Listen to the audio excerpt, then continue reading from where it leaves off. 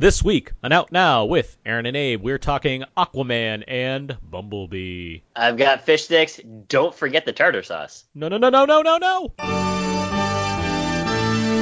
You got the touch. You got the power.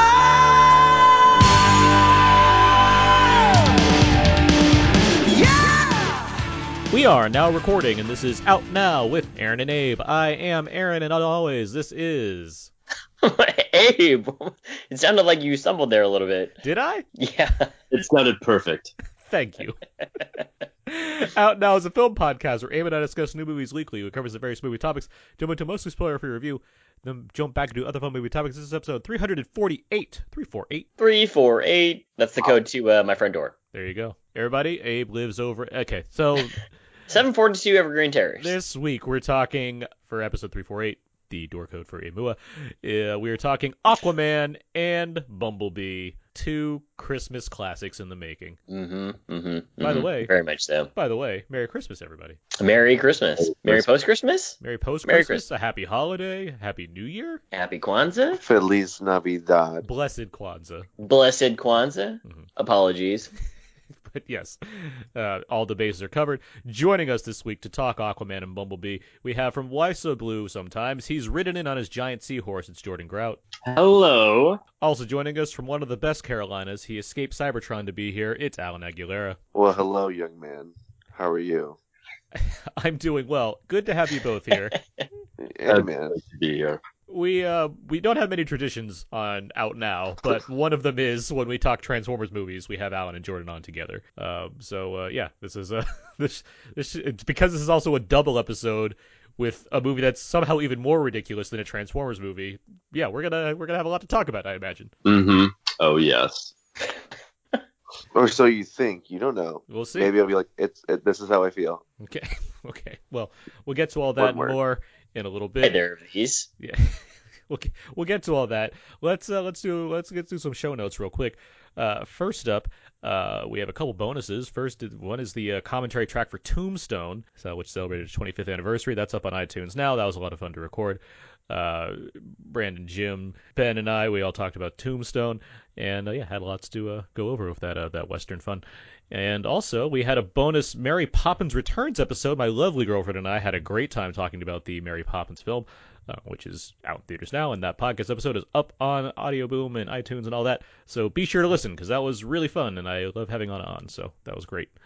And, That's nice. Yeah. I started listening to it. It was nice. It was really fun to record. So yeah, what else? If you like these bonus episodes, if you like this episode so far, how are we doing? Really, tell us right now. Great. Let us know. Oh, yeah. Let us know on iTunes. You can go to iTunes, search for Out Now with Aaron and Abe, give us a rating and review. It'd be great. Thank you very much in advance. We should get some new ones for the new year. Maybe. Depends on the listeners. It does depend on the listeners, but they can help us out. All right, so Oh, yeah. I mean, Jordan can have his team of assistants write reviews for us. Yeah, for sure. Falsely spike it up. Yeah, wouldn't be false. I've written like 5 different reviews from 5 different accounts. Don't say that. I mean, I have. We'll talk off air. Yeah, we'll talk off air, Jordan. All right. With all that in mind, speaking of helping us out with reviews and stuff, we haven't done a contest in a while, like one that we've actually fulfilled. Did we close out our other contest? Okay, the dinosaur contest. Let's just say it. Justin won. He had his son draw us the Amoebasaurus. It's a dinosaur. It looks like an amoeba. He won the contest. We'll send him the codes. The codes for the Jurassic Park films on streaming. There you go. Yeah, so there. That contest is closed. That's it. Finally. Yeah, I know. That's it. I have a stack of Blu-rays and a stack of digital codes in my room. So we're certainly going to start beefing up these contests because it's not hard to get rid of these things. So Ooh, what do you have? I have Skyscraper on 4K. I have a digital code for Schindler's List that I just got. Pretty sad. 2 very relatable movies. Pretty sad. Pretty sad. Pretty sad. Pretty sad. Yeah, Skyscraper does open with a child getting blown up. So yeah, it's pretty sad. Yeah. I can't see my pile right here. There's a lot of things though, a lot of like new stuff. So it's not hard to. The House of the Clock in its Walls. I got that. I love that movie. It's really There you fun. go. I might keep that. All right. I don't know why I'm throwing that out there. We'll see. But no, there's a lot of good stuff. So yeah, we'll increase the contest content in 2019. So, Sounds good. yeah, and I think that's. I mean, next like sometime in the near future, 2 weeks from now or like Sunday, we're gonna be recording our top 10 episodes. So we'll just keep that in Ooh. our back pocket as well. A lot of fun to be coming from that episode. And yeah, all right. If the house with the clock on its walls makes your list, I'm going to be pleasantly surprised. It will make my list if I can get that digital code. I'll tell you that. Oh. play to play. It's a fun movie. Or It's not gonna whatever make the my top phrase 10, is. but I do Pay to enjoy the play. movie. I'll say that. Haven't seen it, but I believe you. All right. Well, let's move on. Let's get to know everybody. We ask each other a question or two, try to set the tone for the podcast. We better get to know everybody. Know everybody. Perfect. Yep.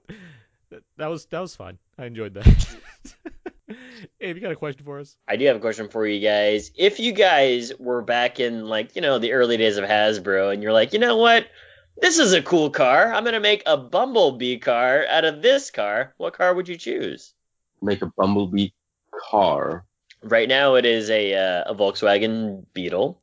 So, if, Okay. like, basically, So if I'm disguising Bumblebee as something. Yeah, Okay. back in the day. OG style, though. You're like the original creator of Bumblebee. You're like, you know what? This is going to last for decades to come. A DeLorean. A DeLorean. Perfect. I mean, it's timeless for the 80s, right? I'll take. I I'll agree. I'll take the National Lampoon's Vacation wagon. That's good. A Lincoln. Before they paid you to drive them? Yes. Yeah. When you're just a lawyer. Yeah. Absolutely. Got it. All good answers. Did you have one? A BMX bike. That's a BMX bike. It's not a car. It's a It's car. not a car. It's- I'm going with Jack's truck from Big Trouble in Little China. He's uh-huh. going to compete with The Pork Chalk Express. Optimus Prime. All right. Well, I got a question. Anyhow, okay. Which of the underwater 7 kingdoms would you want to join? There's Atlantis, Zebel, the King of the Fishermen, Kingdom of the Trench, Kingdom of the Brine, Kingdom of the Deserters, the Hidden Sea. Ooh. I know. Unite the 7, guys. Which one are we choosing? Probably The Atlantis. You get to ride a shark. Uh-huh. I mean, I have to I mean, we that don't answer get there. too much of the fisherman one. Just that one quick scene in the room. Where Jaimon Hansu spent presumably hours in makeup to be in like 3 seconds of the movie. Was that makeup or was it just CGI? James Wan said it was makeup. Like James That's Wan a said, waste of Yes. I time. don't do that. James Wan said it was. Why would Jimmy lie? That Jimmy? it looked very CGI. Yeah, Jimmy Dubs. And then the Kingdom of the Deserters. That seems a bit of a bummer. What about the one with dinosaurs? Which one's that? That's the Hidden Sea. I kind of like that one. Well, yeah, because as we all know, the Earth's core is filled with dinosaurs. Yeah. Going by King Kong Skull Island logic, that's what makes sense to me. And then if you can talk to fish, you can talk to The dinosaurs. Julie Andrews. Yeah, exactly. Yeah, To who? That's to true. Julie Andrews. I mean, let me make one thing clear because I like saying this. Julie Andrews is in one movie this Christmas, and it's not Mary Poppins. It's Aquaman. I mean, That's she's those are just facts. That's Mhm. FACTS. Mhm. Only one movie this Christmas was able to meet Julie Andrews' quote. Yeah. Yeah. Jimmy Dubs came to her door and just said, "Hey, got a part for you." It's the least amount of work. We're accepting that I'm calling James Wan Jimmy Dubs now, right? We can go with that because that. Maybe. Okay. It's your Like, show, man. I'm not going to judge you. I feel as though that is actually probably what people call him at Paramount parties. But it's like I do like his Twitter handle. What, Well, creepy puppet. Creepy puppet. Yeah. So No one calls him that. Well, Well, we're we want- gonna start. he has to. Anyhow, All good right. question. Okay. Well, that's how you play. Know everybody. All right, let's get down to quickies. Yep. Each week, with quickies. Trademark. Perfect. Thank you. Love it. Thank you. See, we've become so regular at our stuff here that everyone can basically voice in for us. It works out. Yeah. Abe, have you seen any of the movies this week? No, pass. Okay. Huh. Jordan, have you seen any of the movies this week? I rewatched The Predator, The and it's Predator. a lot of fun. You're saying the Predator, right? The Shane Black Predator. Yes. The Shane Black directed Predator as opposed to the Shane Black starring Predator. Predator 2. No, it's still a lot of fun. I love it. Except for that last 30 minutes, it's still a pretty enjoyable film. That seems like a sizable chunk of movie you just mentioned Yeah. there. Except for the last third of the hour movie. and a half, it's still pretty great. No, I enjoy it. All right. And that's all I've seen. Well, I Dad, saw Spider-Man, and that was great. you saw what? Spider-Man into the Spider-Verse. Yeah. And that's pretty wonderful. Everyone's right. Yeah, that's. Every single person is correct. It has an A+ cinema score, so there you go. Only? Only A+, I know. Oh, and then I went to watch Holmes and Watson, and I fell asleep 10 minutes in, and I woke up That sounds about and right. the movie had ended. So Oh. Solid Like watch, man. Yeah. I took a nice nap. I don't know if that was a nap. That was like a sleep. That was like a 2-hour sleep. That's not that long of a movie. Oh, okay. Yeah, I believe it's 89 minutes, if I'm not mistaken. Solamente? Correct.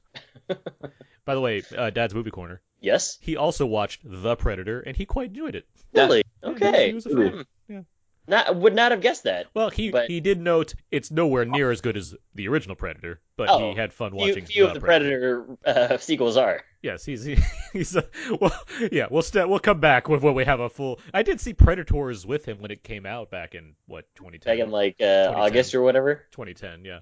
And he Oh, Predators. Oh, my bad. Predators, yes. Yeah. He had Not the Predator. he You had got fun it. with that one. I know that. Yeah. So Okay. yeah, the jury's still out on the Alien versus Predator movies. I don't think he's seen those. Has he seen those or not yet? I don't think he's seen those. Okay, So- got it. Well, when he listens to or when he watches Alien versus Predator Requiem, you can just play the commentary track. I can guarantee he's seen like parts of AVP on like FX, like between things. Like I can guarantee that's probably makes that's sense. true. Yeah, that makes sense. All right, Alan, how about you? What have you seen recently? I saw Vice, and I was a big fan of Big Short, and I don't think that Vice was as good. There's a few things that I didn't like, but it was enjoyable.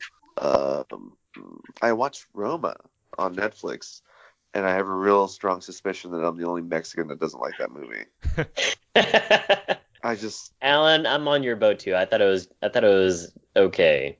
I You're don't on. even think it was okay. I thought it was a waste of time. Oh, whoa. Okay, I I'm did not on not the same like boat it then. in any way.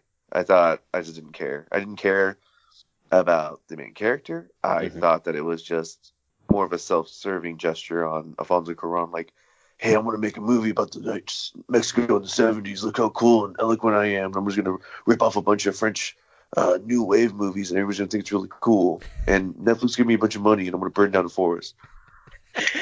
That scene, that forest scene, definitely was like one of the more artistic scenes. Where I was like, "What's going on here?" Where the guy just like took off his mask and just started singing, and I was like, "But what about from the perspective of, hey, by the way, these are like memories from my childhood that I'm just putting on the screen." Yeah, I don't give a fuck. Okay, all right, that's totally fair. Yeah. What do I care about you writing a love letter to your maid? You know what your maid would prefer instead of you making a movie? Giving her money, bunch of money. so she doesn't have to be a fucking maid or her family's okay. You really want to take care of the lower class, do something about it instead of making a movie they're not going to be able to watch because they don't have Wi-Fi. You don't think that he's supported the maid and her family? I'm sure he did, but Okay. He dedicated the movie to her. I'm sure he did something nice, but also, like, I don't care. Okay. We could go, like, also, like, the first scene where this dude's, like, doing a karate thing, and then this had, like, 90% more hog in it than I expected. I was not ready for that, and I just don't know why I had to see that. And then he wasted time later on with, like, a whole, like, let's talk about ourselves. We're trying to be, like, I don't care. I don't care. Yeah. Yeah, I get it. People are shitty, and I understand you love this lady, and that's great, but just make it seem like it's a movie. Like, I don't know. I just thought there were a lot of cliches in it, and that he tried to. I don't know. I just didn't like it. I just thought it was a waste of time. I was sitting there watching it on the Netflix. And I'm like, why is everybody loving this movie? And a piece of me is like, and I know a lot of like other Latinos are all about it because it's a Mexican director doing like a movie that looks beautiful in like the 1970s in Mexico City. And honestly, it's not enough for me, just because it's about my culture doesn't mean I automatically have to like it. A lot of It's just- strong emotion about this against I'm this not gonna- movie. I like it. I like your strong opinion on it. I don't. Cleo is such a like the main protagonist of the film. If you call it a protagonist, she just exists. She's just like, oh yeah, it's fine. The world is shit. I'll you know what I'm gonna do. I have no sense of who she is other than someone that was willing to take a beating. Like I know a lot of Latin ladies. They were not quiet about things when shit goes wrong. Mhm. So I just don't care. I just didn't care about it. I thought that a lot of the characterizations were so. I think a lot of it lived in his memory, but because it lived in his memory and he wanted to recite them, he didn't feel like he had to add anything other than that. Because to him, he knows everybody's emotion, but I don't know what your memories were in the 1970s, dude. Give me a little bit more. And a lot of it was so kind of on surface level, like, okay, this person is dealing with a rocky marriage. Yeah, okay, we get that. What else? What else is different that you're doing other than putting this together as a love note? So I didn't like it, and I don't get it. I don't get why it's getting all this hoopla other than, oh, look, he did something about a minority in Spanish, and he made it look great with a digital black and white presentation, I believe.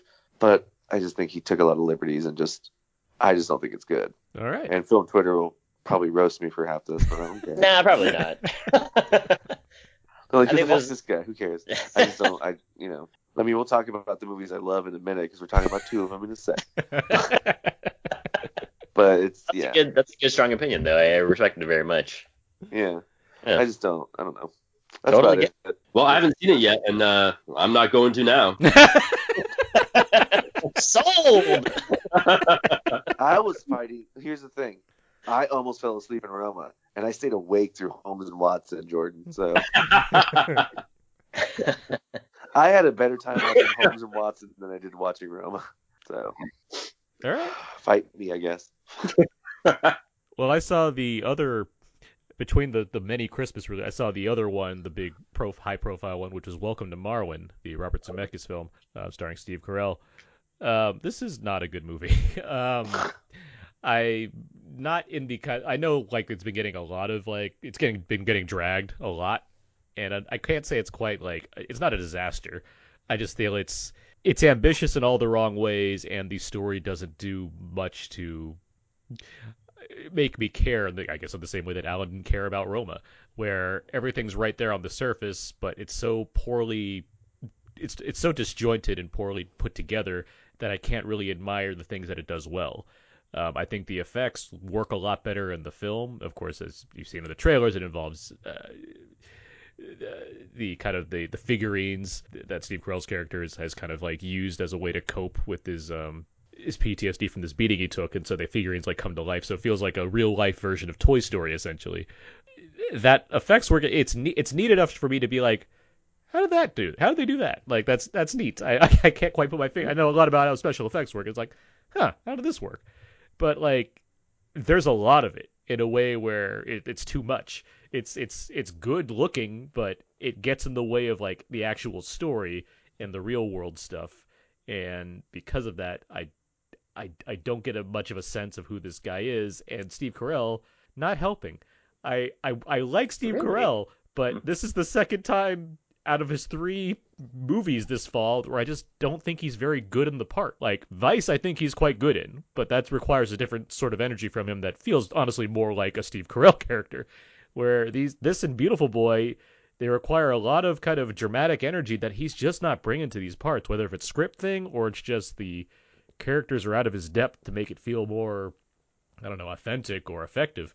But here he's just like it's not too many degrees away from Brick or Michael Scott, honestly, and it's like it's not helping too much in a movie like this. So it's a shame because I do think there's a lot of good stuff here. I mentioned the effects. I think Leslie Mann has a supporting role here among other female cast members. She's very good as his neighbor, and they all like take up, I guess, the digital components. They're like figurine counterpart. But yeah, there's just Zemeckis, guys. He's not winning me over lately. Like I thought Allied was fine, but it's been a while since I've really liked a Zemeckis movie. What? Oh, I hated Said it Ally. was a bore. Oh my gosh. Yeah, it's What about that movie? yeah. I liked the first half quite a bit. But Okay. no, it's been a minute since So I've not really good, like. huh? Not since Beowulf have I really liked a Zemeckis movie. Yeah, That was no, a while ago.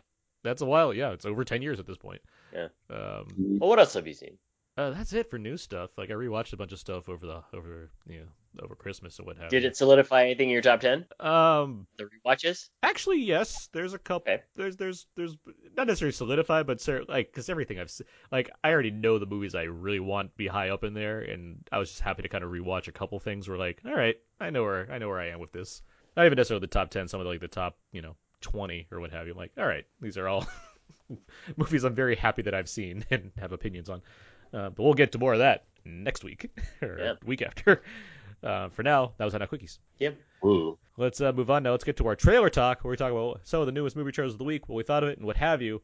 It's a good thing that we didn't record this on Sunday because we were able to see the Christmas Day release of the trailer for Us, the new Jordan Peele written directed film, which stars Lupita Nyong'o and Winston Duke as a husband and wife and a family who go on a vacation to a beach house, and things happen. I guess is the way to put it. Just leave it there. Alan, what'd you think of the trailer for Us? It's terrifying. I didn't think I got 5 on it would be such a good theme for a horror film trailer. Mm-hmm. I was watching it. I watched it on my phone quietly in a dark bar with nobody else in it. As I was leaving, I was like, I want to watch this really quick. And I had to turn on the lights for the rest of the trailer. I was like, I can't do this. This is terrifying. It was really scary. I was like, oh no. And then I went to the movies today and I saw the trailer again, and there was this sweet little like teenage girl that was like put her head down and covered her ears immediately when it started. Oh, Like, wow. oh, you've seen this already. So yeah, it was good. I'm pumped about it. I'm glad it was. It looks great. It looks like a good time. I just hope the twist isn't dumb. I mean, I hear Jordan Peele based it off his actual maid and her family when they went to a beach on vacation. Oh, So that makes sense. Yeah, he's always drawing on personal experiences like Alfonso Cuarón. Oh, Well, it's in black and white, but the studio said no. We've already got a movie coming out in black and white this year that's going to do bonkers, I guess. well, you have Tim from Tim and Eric, and you have Winston Duke. You got your black and white there. That's all you're gonna get. yeah. Back, Joe. Jordan, how about you? What'd you think of the trailer for Us? Oh, I think it's absolutely bone chilling, and you're so right. That song is perfect. It's so creative. Great visuals. I've seen it a couple times, and every time I just get shivers. I hope they don't release anything else on the movie. I hope that's it. I would be surprised if they don't. Like, I think Get Out was the same way, where they didn't need another trailer because, like, what else do you Right. have to sell with this? Like, Right. Yeah. I can't wait because it's March, right? yeah.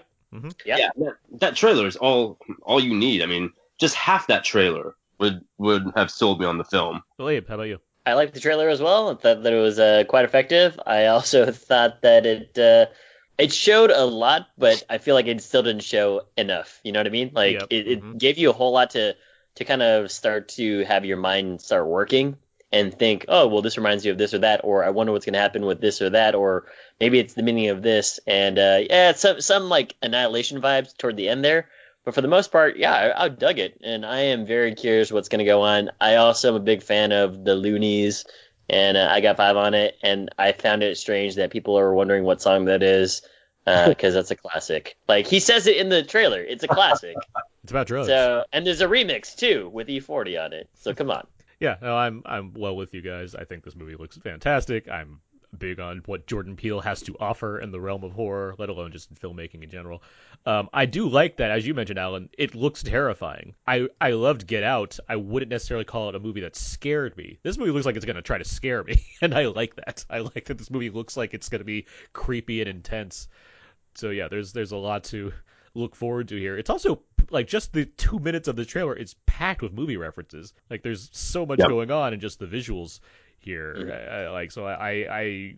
I very much look forward to whatever like Peele has to deliver on his kind of follow up film, regardless if it's going to be some kind of blockbuster or even some kind of awards worthy movie. I just look forward to whatever he's doing in the realm of horror right now because he seems to have an eye on putting something out there that's fresh and original, despite like having plenty to owe to other filmmakers that he certainly admires in all this. So yeah, a lot to like here, and yeah, this it's not a huge cast, but there's certainly a lot of people to like in here. Lupita Nyong'o, Winston Duke, both Black Panther stars, Right. and yeah, Elizabeth Moss and Tim Heidecker of all people. So it's okay, let's see where this goes. Bad things look like they're gonna happen to Elizabeth Moss. I'm curious what's gonna go down. Yeah, it seems like bad things are gonna happen to a lot of people in this movie. This is true. This is true.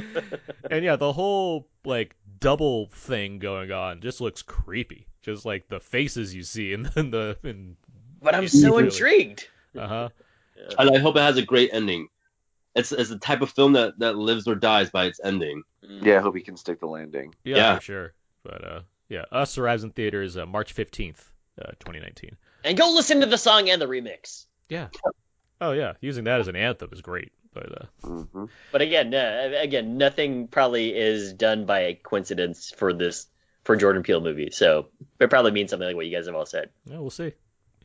The next trailer we're talking is Men in Black: International, the sequel, spin-off, soft reboot of Men in Black, which now features Chris Hemsworth and Tessa Thompson, along with Emma Thompson, presumably no relation. And Liam Neeson. I said presumably. I don't know for sure. Oh, okay. And Liam Neeson. It's directed by F. Gary Gray, taking over for Barry Sonnenfeld. Yeah, all this. It's in London. There's aliens. I know, right? What? Let's start with Jordan this time. Jordan, what do you think of this trailer? Okay, I'm going to see this movie. I don't like the trailer. I don't think it's particularly that funny. I don't like the visuals. It just doesn't seem like it has the whimsy that Sonnenfeld brought. Mm-hmm. I'm still going to see it. I'm still excited for it because I like the leads. I don't like that trailer. All right, Alan? I agree. I'll be there opening weekend, but I don't like the trailer. I wanted to see more Emma Thompson and more Liam Neeson, but I don't know. I mean, I don't really, even from the trailer, I don't see any real chemistry with Tessa and Chris. Now, I like Chris a lot. I'm not a huge Tessa Thompson fan, so I mean, I want to watch it because I like the Men in Black movies a lot, and I'm curious about more of the world building they're going to do, but didn't do anything to really entice me. It's the type of trailer that is only going to work because of the name. Yeah, I agree. Abe? Everything that Jordan and Alan said in my voice, because I'm also not a fan of this trailer. Specifically, I'm actually just not a fan of the idea of them going. What I liked about Men in Black, the 1997 version, was that they had small little stupid government jokes about it. You know, they drove Fords, and it was piece of shit Fords. And then Men in Black 2, they had a Mercedes, and I was like, this isn't fun anymore. And then now they've got this Lexus, and I agree that I don't really like the action. I kind of don't really like where the story is going, but I will go see this movie because I like everybody that's involved in it. I specifically want to see more Liam Neeson, and I also want to see more Emma Thompson. But I'm curious as to what this is going to go for because it says Men in Black International, and I'm all for the world building as well. That was fun to do with Harry Potter. I know that they're not related, but just in terms of having an American ministry and seeing what that's all about, that was cool. But yeah, I'm just not vibing with this one for whatever reason. I will say that the trailer I wouldn't say is a great trailer. I would say it does enough to sell the premise for me though, and mainly because I like this series even though I don't like Men in Black 2 very much at all. So I like 2 out of 3 of these, and I like 3 the most. So it's really? Well, yeah. So, absolutely. So I think if you take 3 away, is great. if you take away a nostalgia factor, I think 3 is easily the best one. I think it has the best story to tell.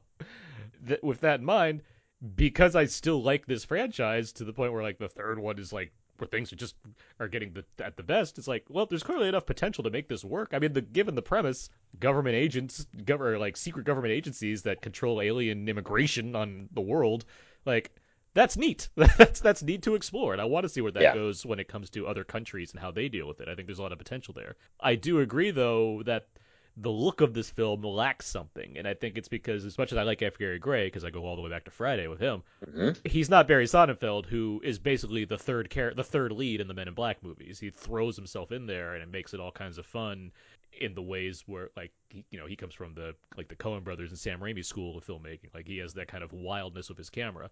I don't know that for F. Gary Gray. F. Gary Gray, he's more of a down the line action filmmaker. it seems like it's really gonna depend on the strength of the cast, and you have a lot of good people here. So For sure. I want that to work in this film. I can't say, and like we all know Hemsworth can be very funny too. He's not doing much in this trailer. I mean, I think it's focused more on Thompson's character and her introduction, but at the same time, it's like if you want to get Hemsworth in here, I want to see him, be goofy in the way the movie seems to be wanting to tell us that he's supposed to be a goofy character. I can only hope that the movie's saving jokes for the actual movie, which would be a nice change of pace. Mhm. But yeah, we'll see. I forgot that Liam Neeson was cast in this, so that was a fun surprise when I saw the trailer. I was like, oh, Same yeah. here. Yeah. Yeah. He's the I Rip didn't even know Torn of he was in London. the movie. Yeah, Yeah. there you go. So, But yeah, I want to basically I want to see more goofy comedy and aliens. I guess that's what I need to make this movie kind of more of a one to really look forward to, as opposed to just being interested by nature of the franchise existing still. Did you guys notice that Will Smith and Tommy Lee Jones are like on a mural at one point, like their first mission's like immortalized apparently? not really. No, I was kind of No, just I like, did not. what am I watching? No, you guys noticed this. I asked this. I was on Zacky's show the other day, and I put they didn't notice that either. The Movie Film Podcast? The movie film podcast, yes. There you go. We got to shout it out. Yeah, yeah. But yeah, there's like a point early on where like Thompson's walking by like a Men in Black like the offices, and like there's two murals, and one of them's J and K fighting the Edgar Bug in like a Oh, that's cool. it's like in a Renaissance type mural. It was funny. I was like, oh, that's fun. like they're Do you huge go the stars. Carpathian style? Exactly. If you go the Carpathian style, yeah. I just want to say that Tessa Thompson's like, hey, by the way, I know you guys exist. I'm gonna go find you. That really didn't work out that well for what's her face in Men in Black. For Linda Linda, Fiorentino, Linda, yeah. She got laser thingied. a lot. And then Yeah. and then she joined the Men in Black, and then was immediately written out of the sequels. Anyhow, well, we'll see what happens. When is it opening? It opens June 14th. In the thick of the season. In the thick of the season. That's either a week before or after. I think before Toy Story 4. So there you go. Whew. Okay. That has no bearing on Men in Black whatsoever. I just for some reason wanted to point it out. It's like a week before Toy It's Story gonna 4. be a heavy 2019. So. Oh, there's 2019 is packed when it comes to like crazy Jam-packed. blockbusters that are coming, especially from Disney, who has like 7. It's like one almost every month. But anyway, that's trailer talk. Let's move on. Let's get to our first review for Bumblebee.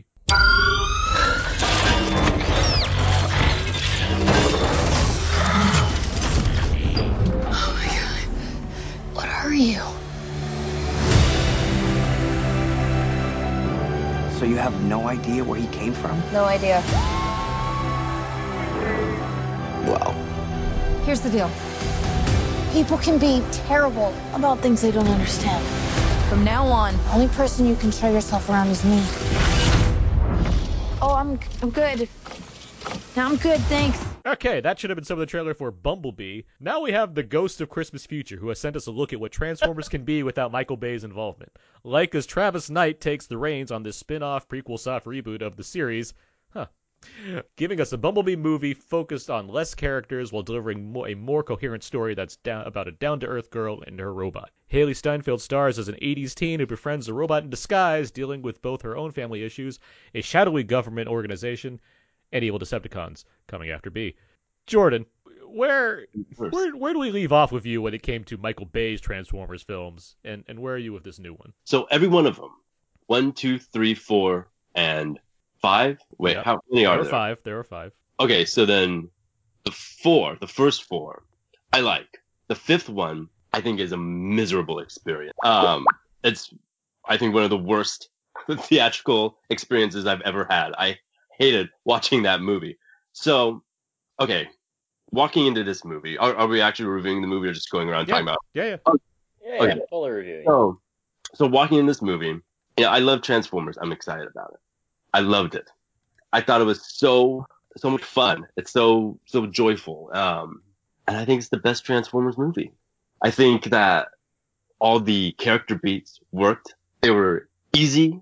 They weren't particularly creative, but they work. There's a moment with, my favorite parts of the film aren't really scenes with Transformers. It's the scenes with the characters, which is kind of how it should be. There's a moment where she's talking about her father, and it's so touching. Like, it stood out. Like, that's the scene that I remember the most, is her talking about her father and the way she presented it and the whole backstory with it. I thought it was just absolutely touching.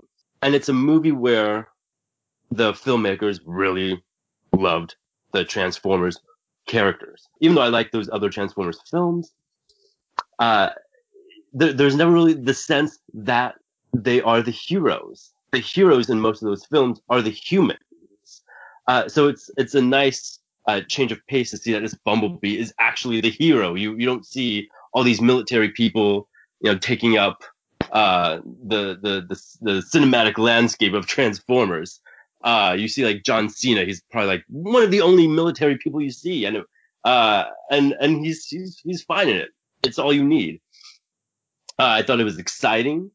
It's not as bombastic. It may not be as showy as Michael Bay, but it works. I think it's the best Transformers movie and just an overall good action movie. All right. Alan, how about you? Where were you with where we left off with Bayformers and where are you now with Bumblebee? I mean, by the fifth one, I'm already like desensitized to the whole thing. Because like first one was like, oh, this is great, and then the second one was garbage. Third one was okay. Fourth one was not good. Fifth one was I don't remember. I don't think I liked it, and I think I only watched it because we've got to keep the tradition of watching all the Transformers movies with you guys. So going into this, I was like, oh, I'm lucky I'm on the podcast this week because I probably wouldn't go see it. I adored it. I thought it was a hell of a good time. I like that they made the character designs of the Autobots and the Decepticons a little bit easier to kind of comprehend. They look more like the cartoon, which I thought was a big plus. I did think it was funny that he was like Travis Knight was using all of his like music royalty budget in the first like 20 minutes because it was like 80s hit after 80s hit after 80s hit. I was like, oh, okay. And then like she had no money. Like she was always broke because she worked at Hot Dog on a Stick and she was trying to get like all these car parts. But then, girl, We're referring stop buying these fancy.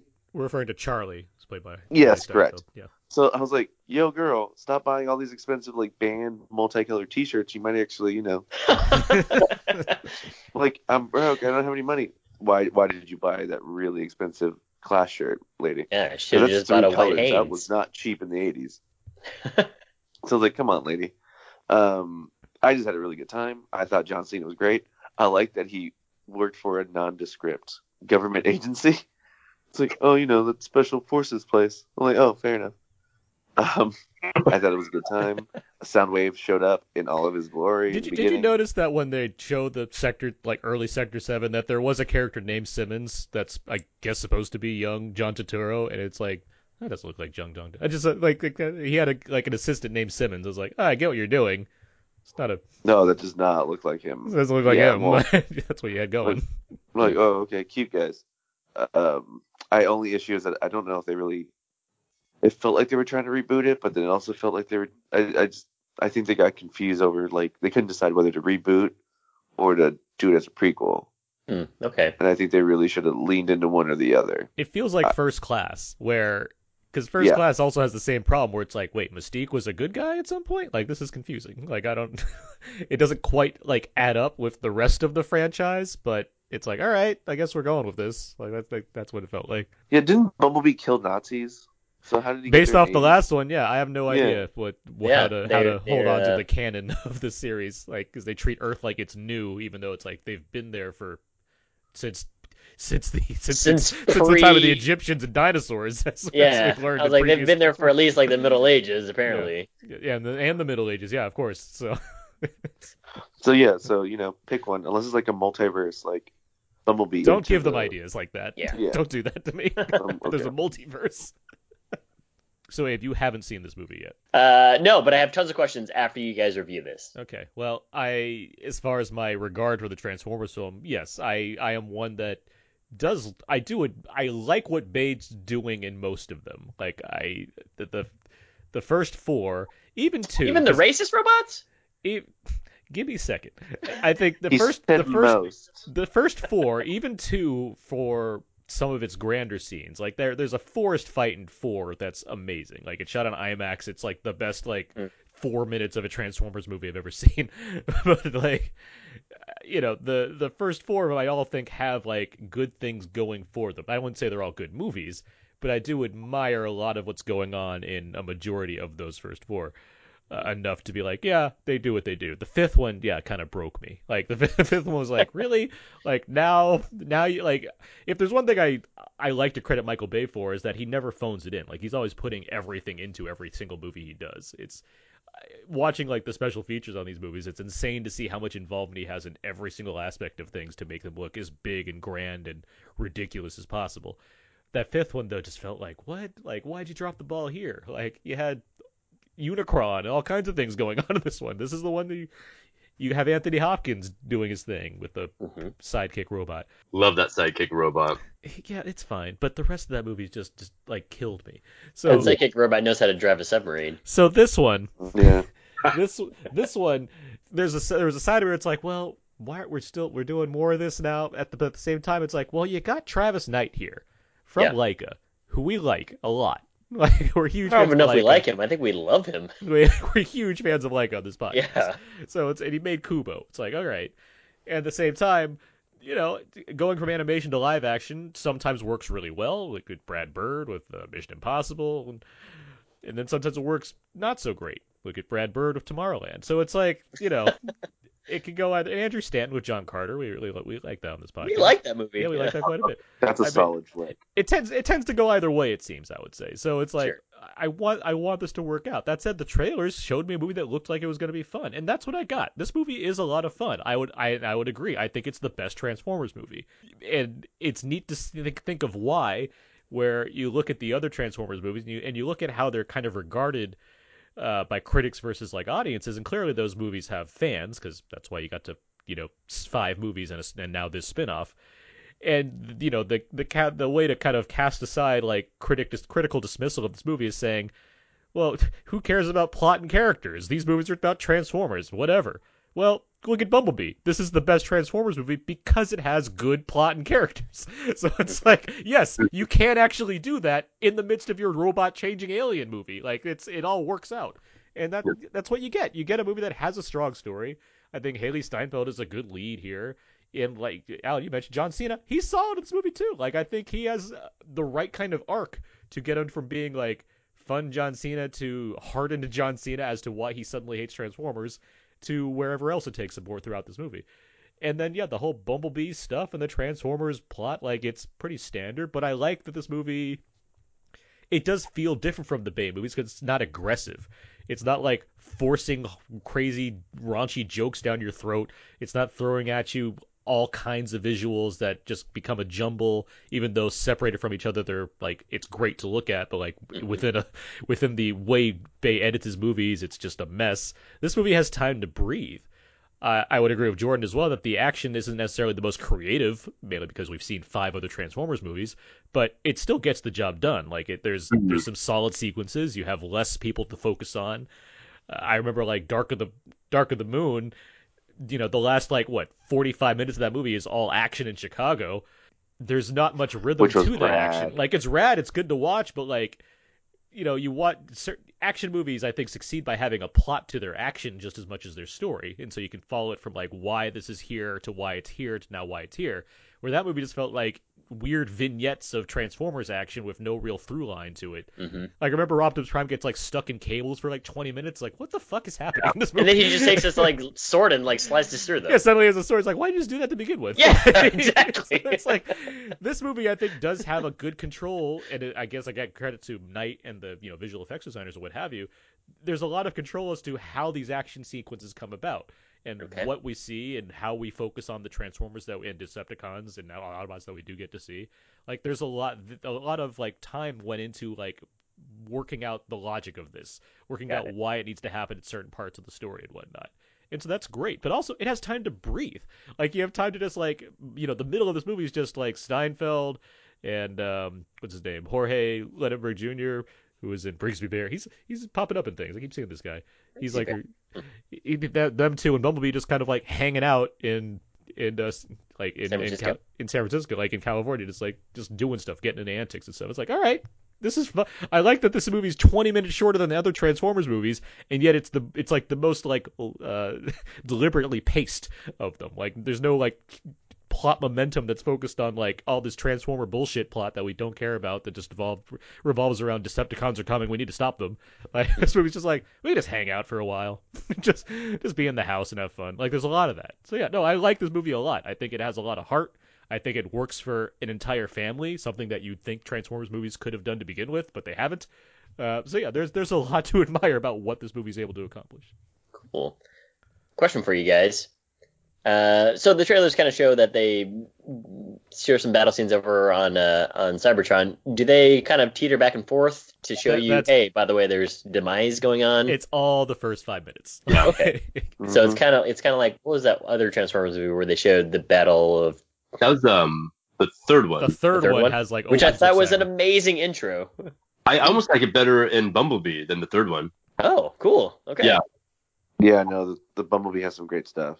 Yeah, there's an amazing shot where Haley Steinfeld is running, and above her the two Transformers are duking it out, and it's a prolonged shot. It's amazing.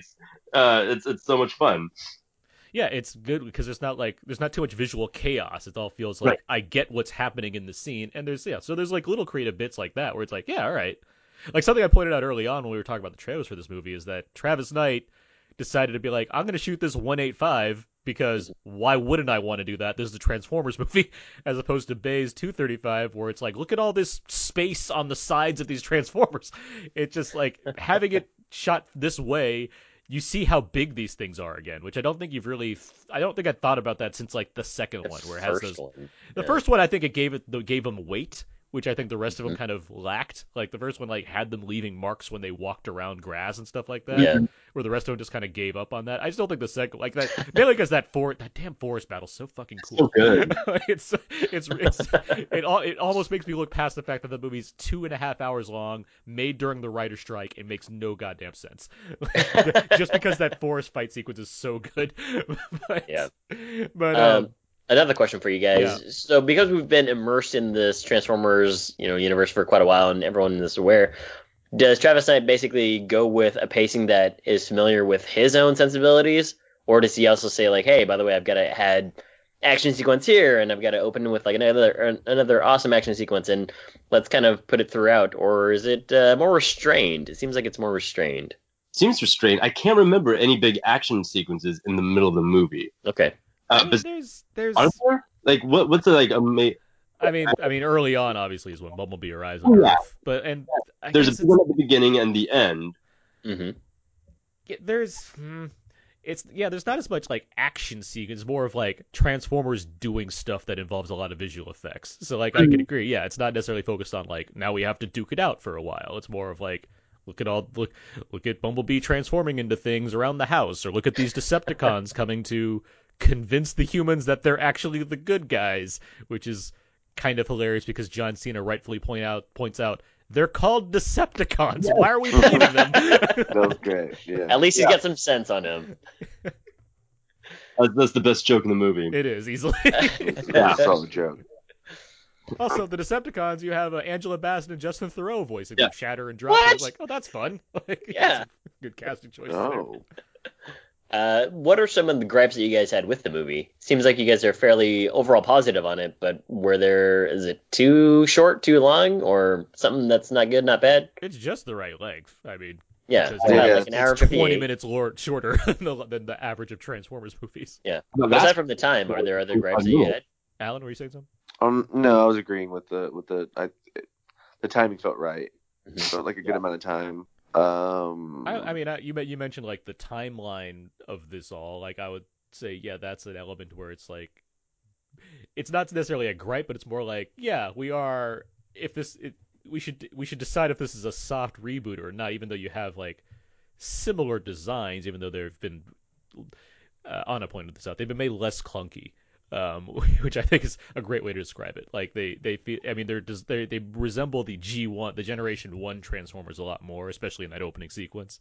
but like they look like the original Transformer design, so they feel like it doesn't take 20 hours to see a Transformer transform into something, which is like a nice change of pace. It's deliberately exaggerated. I mean, you have the same Transformers bullshit stuff, like as far as the plot involving Decepticons and Autobots. It's like I don't care much about this. Like it's not all that revolutionary as far as telling me a story about these robots, but you kind of have to have that. And then as far as the other characters go, because we've seen Haley Stanfield and the guy that you mentioned, are there other human characters that you guys felt were pretty good to the plot, or were they too excessive? Oh, I loved John Ortiz as Oh, yeah, is the that other, the actor that played the scientist? yeah, the other Sector 7 guy. Yeah. I loved him. He's Sector like 7. this eccentric scientist, and like as the plot progresses, he slowly gets like crazier and crazier, like more and more obsessed with these beings. I think you have Pamela Adlon as Charlie's mom, as Mhm. Haley Steinfeld's mom. I think she does a good enough job of what she's given, and you have Steven Schneider as her like stepfather, who's like a goof. Yeah. And there's like a whole car chase sequence that I think is actually pretty fun that involves like the whole family and Transformers. Like I think it does its job. I guess there's a little brother that has like nothing to do in the movie, but then you're supposed to suddenly care about that relationship where it's like I guess that could have been kind of hit upon a little bit more. Mm-hmm. That was the right amount. I didn't need more of the little I brother. would say like I need a bunch of it, but it like the way it kind of like it needs to bond them all of a sudden at one point. It's like well, this doesn't really have anything to go off of. Yeah. I have another question for you guys in terms of stakes. So the trailer feels as though there are some stakes set up. Maybe some things don't go in favor of the humans, and I want to ask in vague answers: are there? Did you feel as though there were some stakes here, or is it just a Transformers movie? More personal stakes, really. Okay. Yeah, I mean, Decepticons are just doing their stuff, so there's, Right, I guess, yeah. a level of like, oh no, I hope they don't Decepticon everything. But Well, I like, guess guys, I'm kind of like leaking off of some Travis Knight movies from Leica, where he takes some chances with some of the characters, and I'm curious if that kind of translated over here, or if the studio told him to not do that stuff. I I mean, think the studio told them not to do it yeah, I would. because like they have stakes, but I never once thought that they were going to accomplish their goal. Anyone who's in danger. Yeah, I mean, yeah, there's not much. I mean, you're watching a big studio Transformers movie. It's not like I'm not expecting certain things to play out the way they do. Yeah. But yeah, I think Jordan, you mentioned like personal stakes are what matter here. I do think they kind of handle the story about Charlie and where she's at in her life, being based off her father has passed away before this movie starts. So it's like I think they give that enough oomph to kind of make that work. Mm-hmm. And I would say, I mean, the film's written by Christina Hodson. She's the sole credited screenwriter, which is quite rare for a movie like Transformers. Yeah. Yeah. So between her and whatever Knight, whatever that collaboration was, like I think it does a good job of paring things down to make it, feel more not necessarily intimate, but like certainly lesser than when compared to having 27 different main characters in Transformers movies, ranging from Anthony Anderson to what's his name? Totally forgot that Anthony Anderson to John Voight to to Tyrese to or what's his face from what's- Silicon Valley.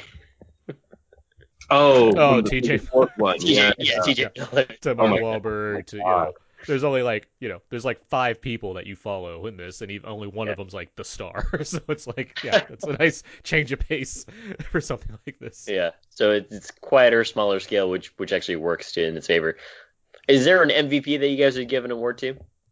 John Cena. John Cena. Okay. Yeah, Oh wow, yeah. both of you guys. And what about you, Jordan? Oh, Cena, yeah, absolutely. He's great in the movie. I mean, Okay. Steinfeld is a good lead. Like she does Yeah, the but you job. guys are all giving it to John Cena here. Because which I think he makes has it such a it's such a thankless role that he's given, Yeah. and I think there's a way to play it where it's just too macho, which again is something I like about this movie. It's so not Bay. It's so not aggressively macho and jingoistic, which is strange for Transformers movies that they've been so like hoorah. But like this movie is like so like tame by comparison. But it's an interesting change of pace to watch like John Cena be the leader of like this government team and everything, and like how he performs that role. Like it works. It works here. Mm-hmm. Like you can tell he like cried during Terms of Endearment, like on his off shift. duly noted. Yeah, like he's a sensitive soul. Well, it's good to know. I'm excited to go see it. This is a fun movie. I want to emphasize that It too. is. Like it's a fun movie that like again anybody could watch this for one thing, which is nice. Um, but yeah, it has like it feels like it's made by people that actually like Transformers as opposed to Bay, who's like begrudgingly accepting this and being like, I'll just do my thing with it. Like that's what it feels like a movie that people that like watched this in the '80s and played with them are like, all right, we're making a Transformers movie, yay! Like that's the enthusiasm that kind of oozes off screen in this thing. Yeah. And Does it yeah, balance out its seriousness with like its fun, or is it more fun than serious? It's more fun than serious, but the serious Okay. ones get pretty serious. Okay. yeah, it works. It balances the serious with the fun. Yeah. Like it's a surprisingly good Christmas release. Like it works. Take as the whole far as, family like, to go see it then, huh? It's about a family, like to an extent, but like it has a sense of whimsy and wonder. To like it feels the most Spielbergy of them since the first Transformers. Mhm. Whoa, that's a really that touched my heart when you said that. I'm not even kidding. I mean, he put his name on all these things, so it's nice that some of them at least reflect his sensibilities. Yeah. So like I immediately knew what you meant by the family aspect of things when you said Spielberg, and I was like, oh, that's nice. Yeah, well, I mean, it is set like in the suburbs. Like it's about a girl and her robot. Like, And there's an alien in the forest that comes through, and she leads it to its house with Reese's Pieces. you're not far off from being an alien in the forest. I'll tell you that much. Like they're in San Francisco. They got the woods right there. So- Yeah. Well, there's also apes in those woods. You got to be careful. Exactly. Yeah. Well, I guess that comes like decades later. Yeah. They don't go on the bridge till the end though, so we all know it ends right there. Well, it's good to know. Well, where'd you go? When would you guys tell people to go see this? Either. I guess now. Now? Okay. Yeah, go see see it in it- the theater. It's fun. See it in theaters and make it help make it some money, I guess, since it's Yeah. doing okay because the last one was so bad. There was like I don't want to see Transformers anymore. It's also opening against Mary Poppins and Other Aquaman, big so. movies. Yes. Holmes and Watson. Yeah. Yeah. Oh, welcome to Marlin. Yeah. All the heavy hitters. How long is this movie? Like an hour and 50? Hour and 54 it says on IMDb. Yeah, with credits. So yeah, Yeah, like, with it credits. gets in and out in like an hour and 40. Yeah, that should be on the poster. Like, don't worry, it's under 2 hours. That actually would probably work if that was in the promotional materials. Did you guys before we wrap it up and move on to the much crazier movie? Did you guys like Bumblebee like as a character this time since he is the More starring- than the other movies, yeah. Yeah. Yeah. Yeah, he's fine. Yeah. Did you enjoy like the like him having a voice voiced by Dylan O'Brien and then like seeing how he loses his voice? Maze Runner himself? Maze Runner himself, the American assassin. Oh, well, let's not go that. That's a bad movie. Yeah. Racist movie. The voice didn't bother me. I enjoyed all of it. Yeah. I was easily entertained by this movie. Well, I mean, he's doing the voice based off of the radio, yeah. Well, he like this shows the origins of him figuring out how to do that. Yeah. Okay, gotcha. Yeah. And it just lands on Dylan O'Brien. Well, he's Dylan O'Brien at first, and then the Decepticon rips his voice box out. Like Dylan O'Brien's providing the voice of Bumblebee, Oh wow! as you'd expect. Now I feel all sad now knowing that fact.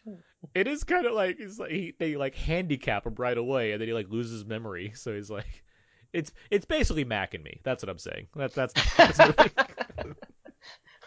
Okay, all right. They dance with Ronald McDonald and everything. Yeah, It all like, there's a happens. tie-in with the McDonald's at the end. All right. Well, it's good to know that Bumblebee is endearing. No, he is though. I do think the performance of Bumblebee, like the work of him as the star of his own movie, it's effective. Mm-hmm. It does the job. What do you guys think about what potential offshoots? Like, Oh. Do they even open the door for that, or is this like standalone by itself done? I mean, yeah, there's a door open as far as there are Transformers that exist out there, and Optimus Sure. Prime's like, I'm coming soon, mums. Like, whatever. That's his nickname for Bumblebee. Is Yeah, Bums. Bums. Come to Earth to cause chaos. Yeah. I don't know. I'm gonna go find that Sam Witwicky. A Soundwave spinoff that's an anthology movie about the various things inside of him that have their own stories. If this movie were about Optimus Prime coming to Earth, that whole town would have been destroyed. Oh yeah, Optimus Prime's a huge murderer, so I wouldn't trust that. So He's bloodthirsty in all those movies. Yeah, he's a vicious killer. Yeah, that was another. This movie doesn't shy away from like robots murdering things, including people, which Oh, looks okay. it it blows them up.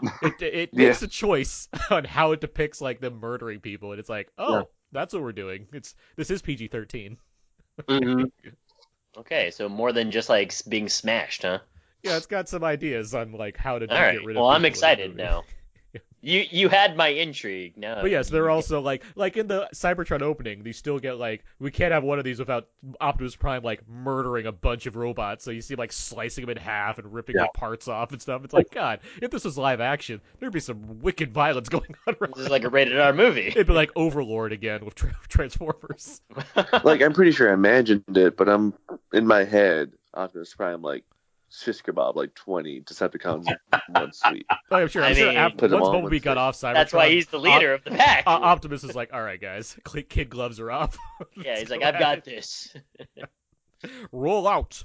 I mean, we learned that he was almost evil Optimus Prime in the one with the fairy, so he's got that dark side. Oh God, I don't even know which one that was. That's the fifth. That's the last one. Okay. The previous one. Let's move on. Let's get to our next film, which is Aquaman. It's the exact spot that Volko gave me my first swimming lesson. I already know how to swim. Not even close. You have to forget all the teaching of the surface world. Go deeper. Uncover your Atlantean instincts. He spent his entire life training. Training to be the best. My parents made me what I am.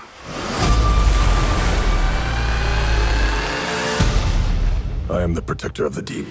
All right, that should have been some of the trailer for Aquaman. It's Christmas time, so it was time to visit the Ghost of Christmas Past of the DCEU. I like it. I like this theme that you've got going on. Now in standalone mode, Aquaman moves away from the Justice League and attempts to sort things out under the sea.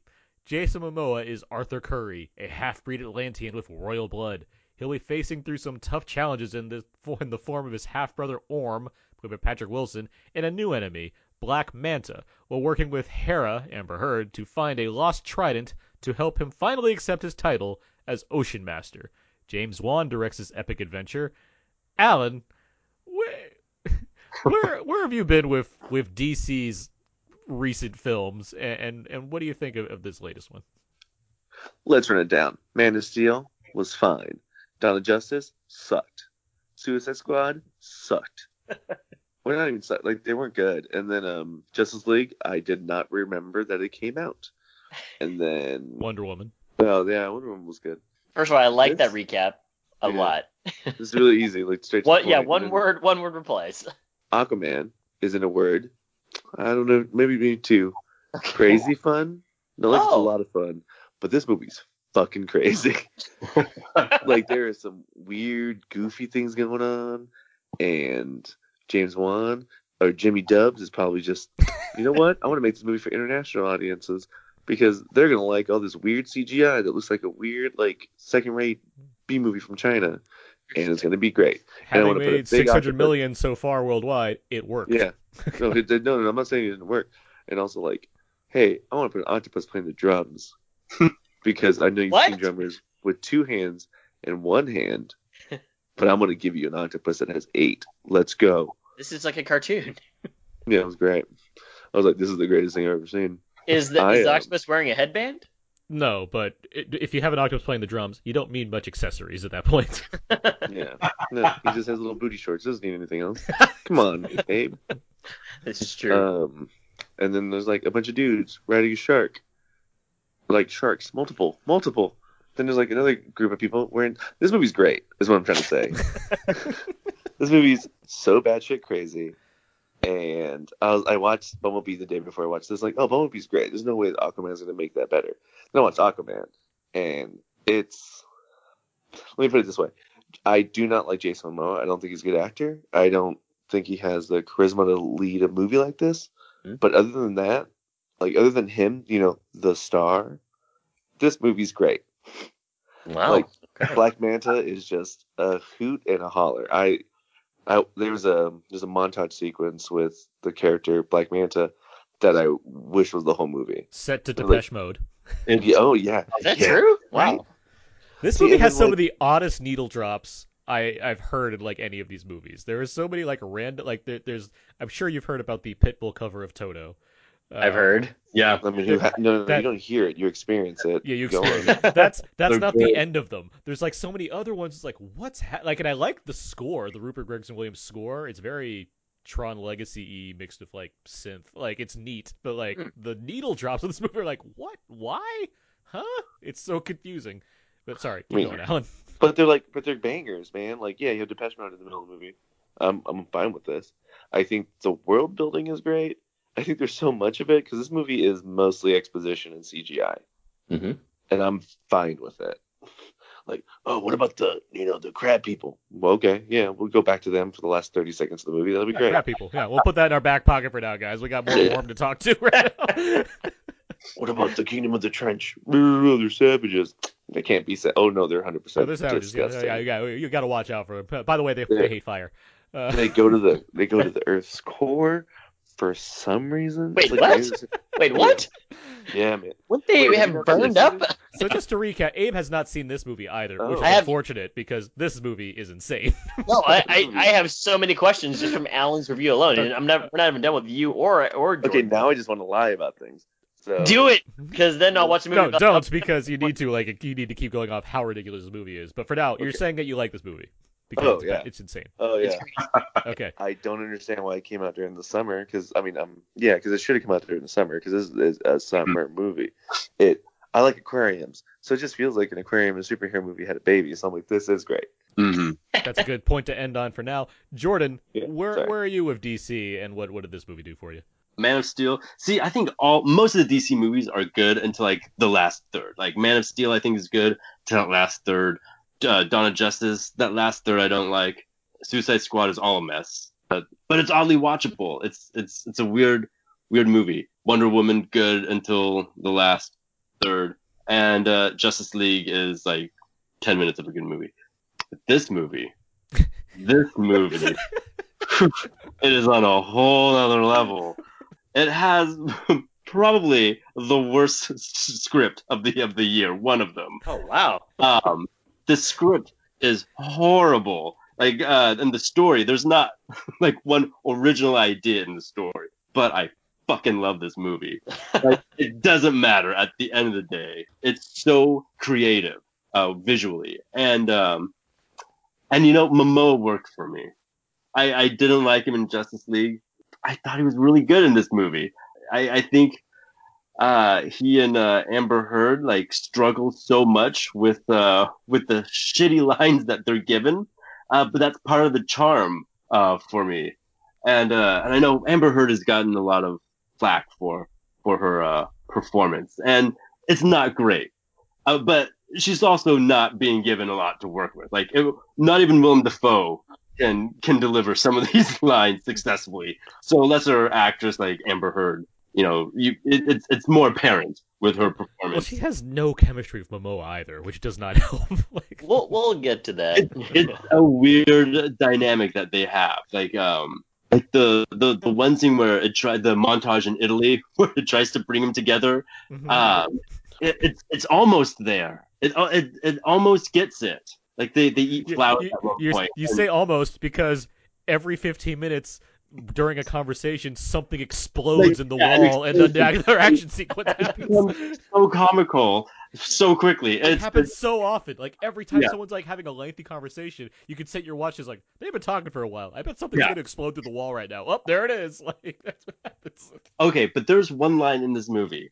It's when it's a flashback with Defoe and teenage Arthur, and they're swimming, and teenage Arthur says, "Oh, we can talk underwater," and Defoe looks at him and he says, "That's not all you can do underwater."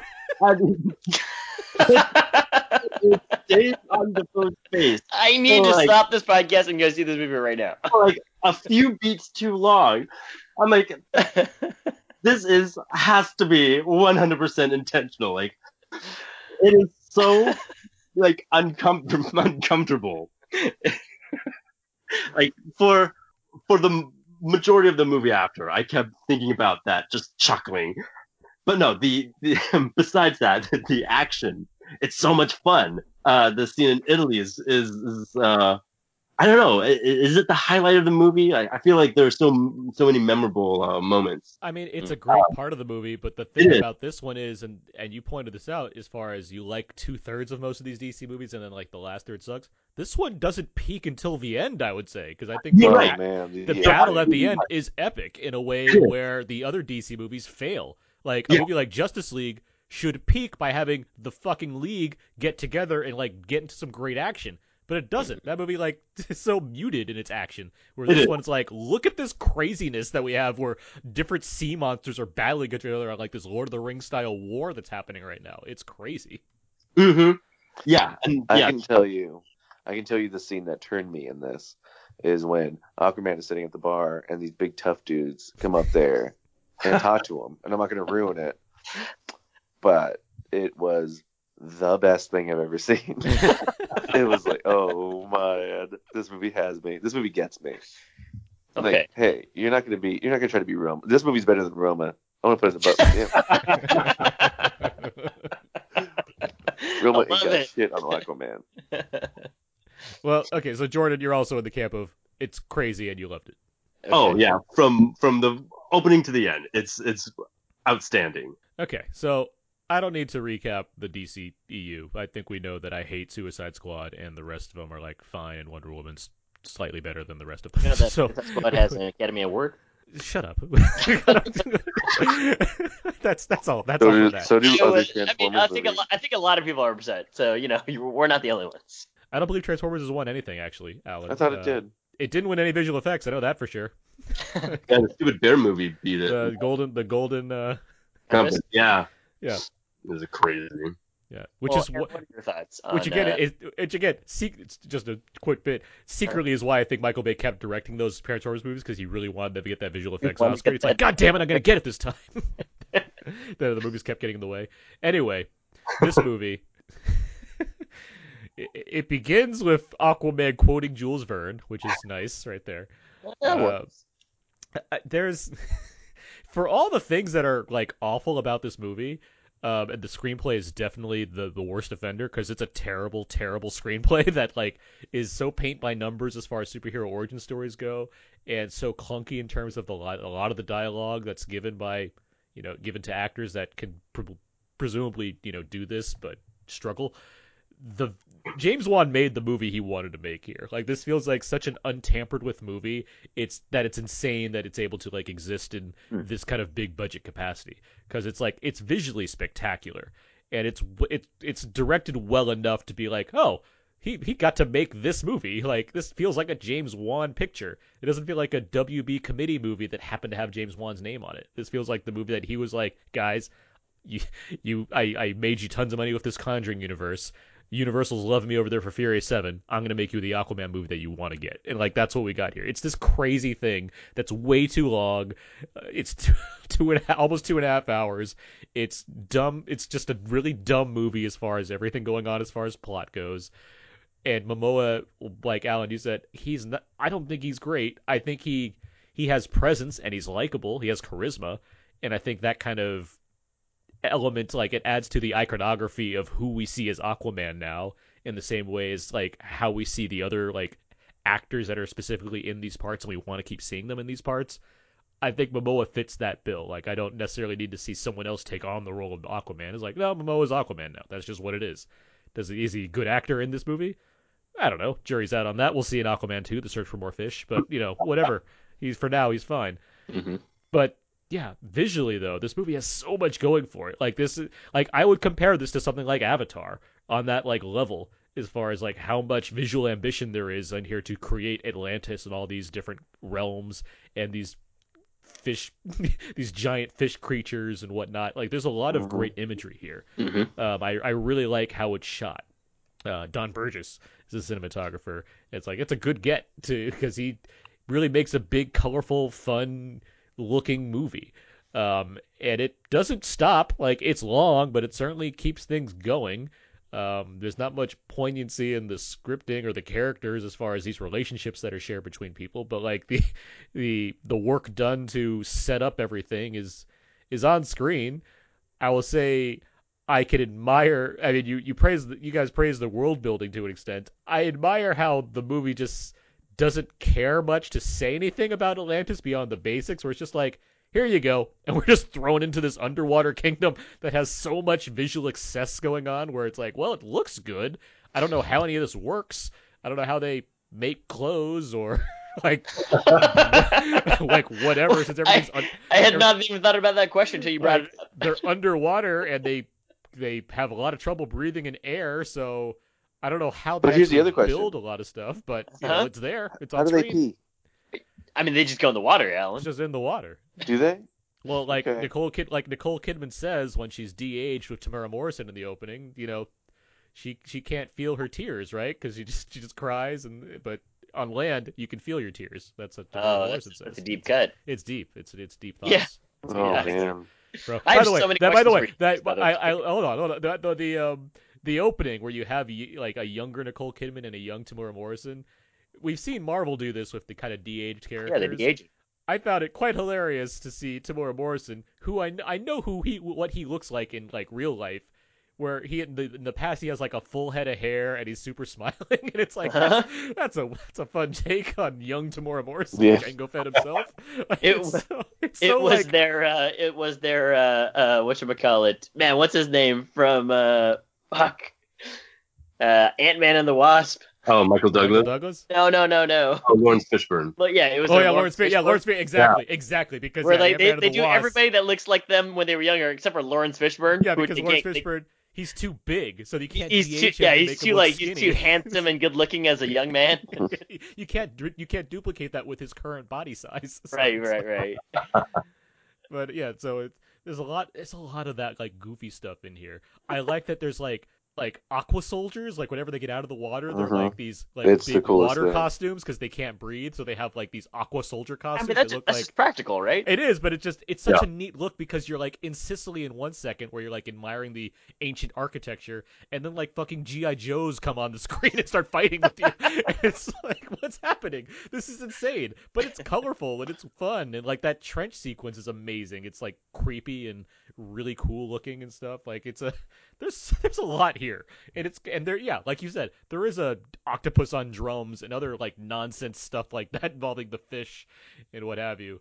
And I like the villains. Like I like Patrick Wilson like really going deep on the ham for Orm, and I like Yahya Abdul-Mateen II as Black Manta. I like that actor. I think he's quite so good. cool. I liked him in The Get Down. I like him in this movie First Match that I've recommended a lot. That's on Netflix. And so it's like here he is in like a big budget movie. It's like, yeah, good for you. You do that. You do your thing here. And then Dolph Lundgren's here. Why is Dolph Lundgren getting so many roles lately? Like, and not just like Dolph Lundgren's not just like a cameo. It's like, hey, it's cool. We got Ivan Drago. He's fucking in this movie. Like, he's like has a role in this movie. Yeah, he is essential. Yeah, figure. he's like fourth build. Right. Like he's in this movie. More than he is in Abe, I want to do Creed 2. Yeah, he's way more in it than Creed 2. He has a full part. Wow. So questions for you guys. You guys have mentioned that it's crazy, batshit crazy fun. Is it coherent? Yeah. Oh yeah, it makes sense. I mean, it's a paint by numbers plot, so it's not like it has, it doesn't have like compared to like a Transformers, like the last, it's not like there's convoluted nonsense going on about like all these different things. It's pretty straightforward. You get the idea, even if there's like these 7 kingdoms that you don't care anything about and all this other like stuff involving Momoa's like birthright and everything. It makes sense. Like I'm never lost in this movie. Yeah, it's made for everyone. Like every point is said like 3 times. Yeah, it's the kind of movie that over explains like the main things. Like you got to get that trident. Remember that trident? Yeah. That trident's coming. You got to get that trident. Like it's all. Hey, who Orm, wants what's trident? going on? Let me. Orm, I got to unite the kingdoms. United the kingdoms? Oh yeah, I'm uniting the kingdoms. You want to unite with the kingdoms with me? Yeah, we're doing it. Okay, good, because you're on my team now. We're uniting the kingdoms. Like I hope that it's people with like smoking hats and smoking jackets and mustaches that are saying it just the same way that you're saying it right now. Hey, let me help you put this into perspective. Yeah, hit it. At one point, there is a hologram of Patrick Wilson talking to another character. A water hologram. Yeah, it's like a water hologram. It's like the water comes up, is shaped in body that looks like Patrick Wilson. Okay. Real high-end, high-tech shit. Yeah. But it's not in color. Patrick Wilson's in black and white. So they couldn't even... So they could develop this technology. But you don't need color. Fuck no. it. And the other they don't know thing how. is Yeah, that they haven't figured it out yet. I was like watching it like this is great. What? And then What the other time thing is period that does there this are take high place powered in? lasers It's powered modern. by It's water. set in this year. Okay, so Alan- so now I'm really upset that they haven't figured out color technology, Alan. Yeah, Alan, what were So you, what were you one- saying? real cool. Oh yeah, and then they have Real high powered lasers powered by water, bro. Like a squirt gun. It's a high-end squirt gun, and it's the greatest thing. I'm It's great. gonna go see this in Dolby. Oh yeah. Oh, So- you got to hear Pitbull and Dolby. So. Yeah, I've got questions for you guys here. Who wins the award for most overacting? Oh, Patrick Patrick. Wilson. Patrick Wilson. Easily. Patrick Wilson? Patrick Wilson. Yeah, he's great. Well, you guys said he's great in it. No, Yeah, he is. but he is overacting. I mean, He he's can do giving both. it his all. Like he is. I like how Patrick Wilson is like James Wan's guy for one thing. Yeah, He's yeah. like, I got to get that Wilson in this role, like as Right. Orm. Like there's a scene. You know what? Something I like about it's these DC movies and this one very specifically. They really like to be comic book accurate. Like it doesn't Okay. it doesn't try to like realistically depict like what Orm's costume would look like in the real world. It's like no, if he wants to look like Purple Shredder, like he's gonna look like the Shredder in this movie. Like that's what his Super costume Shredder is. from Teenage Mutant Ninja Turtles: Secret of the Ooze. Yeah. Now to be fair, Orm existed before the Shredder, but still, Mhm. I mean the costume Orm has is very much the comics version of Orm's costume. Like it's like Yeah. it really goes for it. It doesn't shy away from it doesn't try to like ground it in reality. It's like no, look how crazy our costumes are in Aquaman. Yeah. Yeah. You know And in terms- exactly yeah, go what ahead. film it is. Yeah. Yeah, Oh, it knows what kind of movie that is, so that's Uh-huh. good. Now, Alan, you Well- had mentioned Black Mantis, Manta. Black Manta. and how dope that dude is. Can you explain yourself? I don't want to spoil it. Okay, all right. Well, dope. don't spoil it then. But he's super dope. Yeah, in the beginning, it's like it's a good setup for him and his dad. And you kind of see like why he gets super evil, but also he's like a sea pirate, and I don't really understand how the career for that really is involved. It's very confusing, like how we're supposed to like emotionally bond with Black Manta and his father, with David and his father, and yet they are criminals. Like it's Yeah. like there's a version of this movie where you can see like him basically being the hero, except it goes the other way because again they are criminals. Like Yeah. that is their thing. Like, Yeah, but criminals with a heart of gold. sure, and even his father like explains how his grandfather like they were like heroes like in some degree, and now he's a mercenary. So it's like what happened in this career path? I just don't understand how like he has like okay, where do you buy these things, man? Like that entire Yeah, subplot it's also is it is fascinating. weird they're criminals that have like super advanced technology and yet need money or something. I don't know what's happening exactly in this whole. I Like, mean, they they get paid haven't in figured out Atlantis color gold. projections yet either. So Hmm. a lot of plot holes. Now let's go to Jason Momoa and Amber Heard. You guys have sort of briefly mentioned that there's no real chemistry there. Is it pretty bad? I think there's a sequence where the movie stops being like about Lord of the Rings underwater and it's like, by the way, let's be Indiana Jones for a little bit. And so they go to the desert to explore a lost like ruins to find a trident. And that sequence involves them like basically trying to be like screwball comedy partners all of a sudden, where it's like, hey, we're quipping off each other and what have you. And it's bad. It's bad. It's Yeah, it's really, not really good. bad. Like the line, like they never seem to be on the same wavelength. The lines are not even like corny bad. They're just like not good jokes that like I guess got past like all the various people that tested this movie. And yeah, they just it's like oil and vinegar, like like talking to each other, watching these scenes. Okay. That's how I felt. What do you guys think? Do you guys agree or what? I agree. Yeah. Oh, it's dumb. It's so amusing though. You can't help but just like smile and giggle because it's so it is like you said, oil and vinegar. It's fun to watch though. It doesn't ruin the movie, at least for me. Do you guys at least like one character more than the other? Because I I know don't think that either remember bad characters necessarily. I not don't think characters, but I mean, because I mean as actors. So do you latch on to like one over the other? Because I think that Jordan had said that Momoa is not leading actor material. Alan said that. Oh, Yeah, I Alan said said that. it. So I mean, I like Mir a lot, but okay. because she wore a jellyfish like dress earlier. In the Oh my Weird. god. It reminded me a lot of Jupiter Ascending, that one dress that she was Interesting. Don't sully the name of Aquaman by mentioning Jupiter Ascending.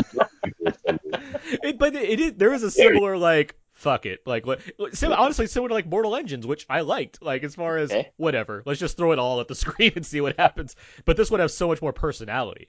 Like, I like the bigness of Mortal Engines, but this one is so like, it feels like a director that knows, like, that was a first time director. As much as I like what he did visually, there's not a lot of like directorial personality. This one does have that to go with all the big craziness that's going on in Aquaman, so I can admire it more. Okay. But I mean, as far as I do agree with Alan, where I don't see Momoa. Like, I like him outside of this more than I like him in Aquaman. I like him promoting Aquaman. Like, he's a ball promoting Aquaman. As Aquaman, he's fine. I just think, yeah, he can carry it by based off just kind of a general likability, but not So as far as he was kind of like enough from Justice League, where he's like a fun, cool side character that you actually do think is probably the coolest of the five kind of thing. I But didn't think he having was his the own coolest movie, of the five in Justice League, but I thought he was enjoyable enough. he's got fun lines. He's got some fun lines that I wouldn't say was like a but highlight for me. this is a little bit too much then. Well, yeah, because it has to, has to be the hero of this movie, so it has to straddle him with a lot of like, rejecting the call and all this kind of stuff to make it like work for his arc. And I mean, it's also a mix of the script, which is just terrible. So it's like it's not completely his fault, but like if he's not beating somebody up or like just being a smartass, the movie, doesn't really doesn't get very far off of just him like emoting in random scenes. I will say though, by the time he puts on his Aquaman costume, the movie does earn that. I do like one thing, that costume does look good in context of the film. I think it feels like, okay, he's Aquaman now. Like he was already Aquaman, but he's that character. He's in the iconic suit and it works and it doesn't feel silly. A lot of the movie feels silly, but that moment is like, oh yeah, okay, he's got the trident, he's got the suit, cool, go with it. Okay. Jordan, and what are you saying? go ahead, Jordan. That moment where he puts on that suit and he comes out of that waterfall, it's such a great moment. It's like it really earns that moment where he becomes like the king, and it's so satisfying. Where he defeats Julie Andrews. Yeah. What? Yeah. Spoiler. No. This movie is 2 hours and 23 minutes. Did it feel long, or does it feel just right? It feels long. Oh, does Yeah, it's exhausting. Like, it's exhausting. It's exhausting. Like, again, just playing the drums. Again, not enough. First 10 minutes. Again, I will say, like, I wasn't ever bored in this movie, but I do like feel like, okay, this is so long. Like, there's so much happening. Like, and it tries to justify it as far as there's a lot visually going on to like make sure you're getting your money's worth.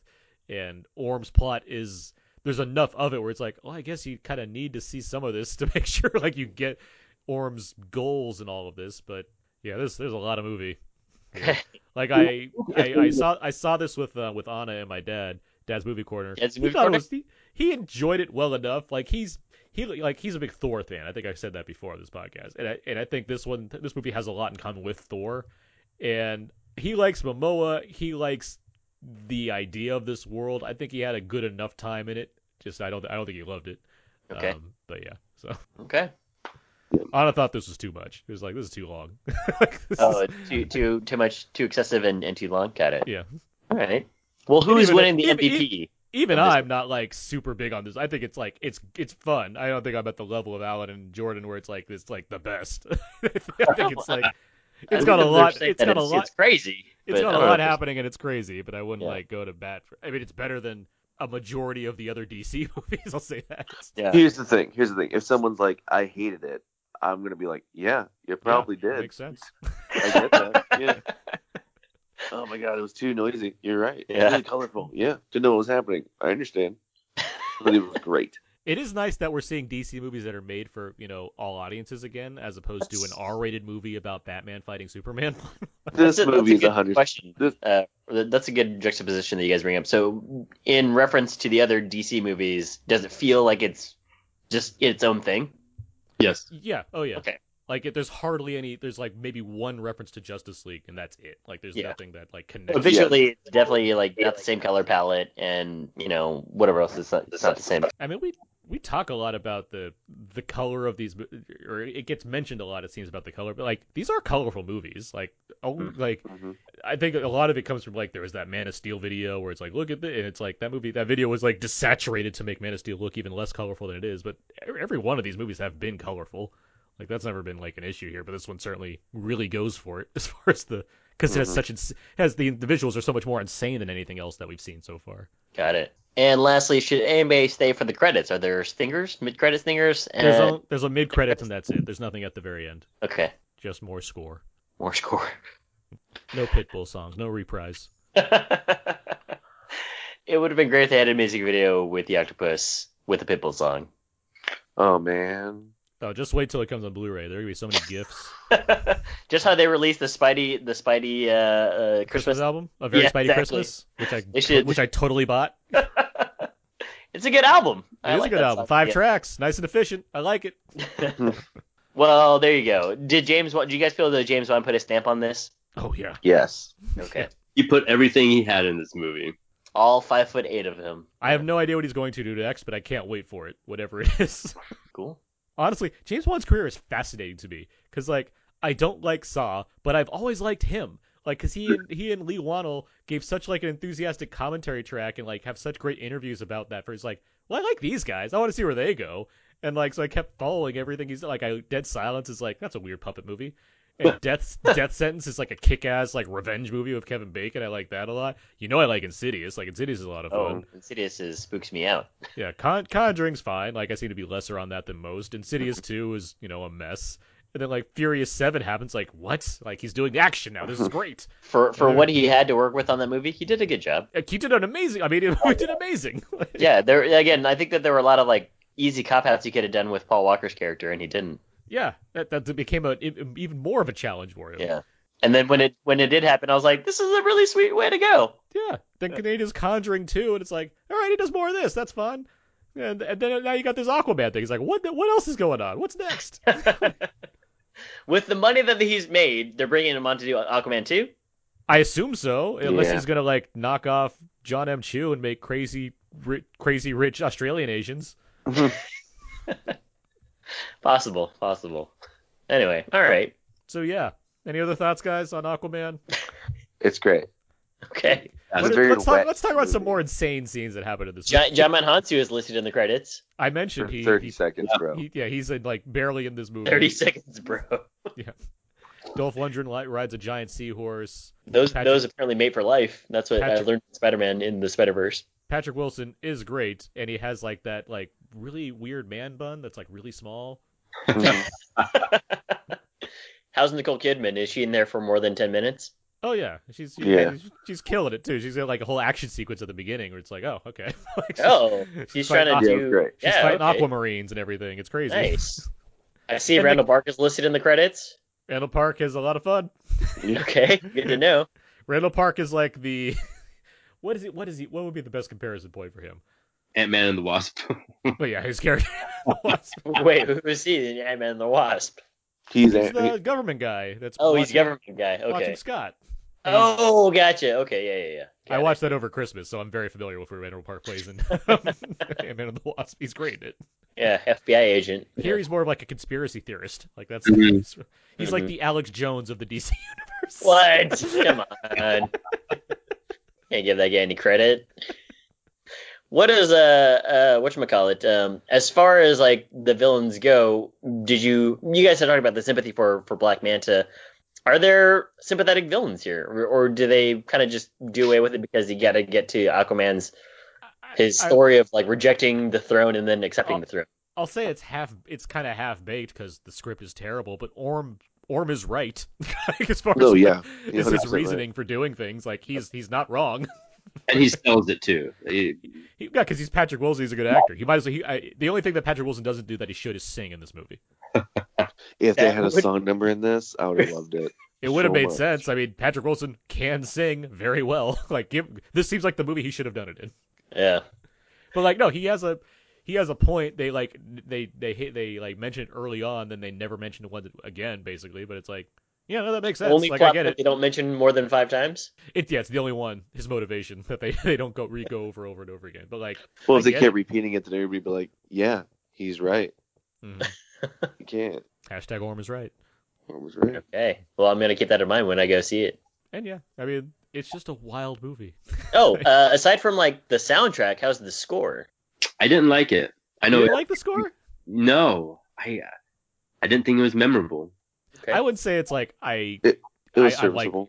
I didn't download it. I don't need this Right. for in my life, but I liked what it was because it's so odd and different. Like in the same way that like Thor Ragnarok score was like odd and 80s reference heavy and whatnot. Mm-hmm. You're right. It's serviceable, but Yeah, I was for hoping sure. it would have been epic. It would have matched the film, like the visuals. Like I'll say what pissed me off is that I really liked the music they use in like the final trailer for Aquaman. I thought that was epic, and that's not in this movie, and I was annoyed by that. Okay. I agree. Because that really started getting me into the movie. I was like, oh, I'm actually looking forward to this. After like that last trailer, and it like has this like really epic beat that it plays like towards the end of it. It's like, yeah, all right. Then that's not in the movie whatsoever. It's like, oh, okay, whatever. Okay. So yeah, Aquaman, guys, it's crazy. Go see it. Mhm. Certainly sounds like it. It's an insane movie. I look forward to you seeing it and telling us what you thought next week. Or I'm whatever. gonna, my brain's gonna explode. Yeah, probably. Yeah. All right. Well, so I guess we're all saying we should see it in theaters. Am I right? Yeah, Did anybody see it in IMAX? I did. Yeah. Yeah, I did not. it was great. Like the real, like City Walk, like the real IMAX. Yeah, City Walk. Okay. Yeah, I didn't see it in IMAX, so I don't know. But I know it has like a wider scope in the IMAX theater. So Mhm. Do you, I'm looking at these photos here, production photos. Do these crabs sing the song "Shiny" by chance? I assume they were in the background, Okay. All right. or on Under the Sea, of course. Shiny would have been great. Jermaine Clement. Of course it would. But he's from New Zealand, so yeah. Ah, right.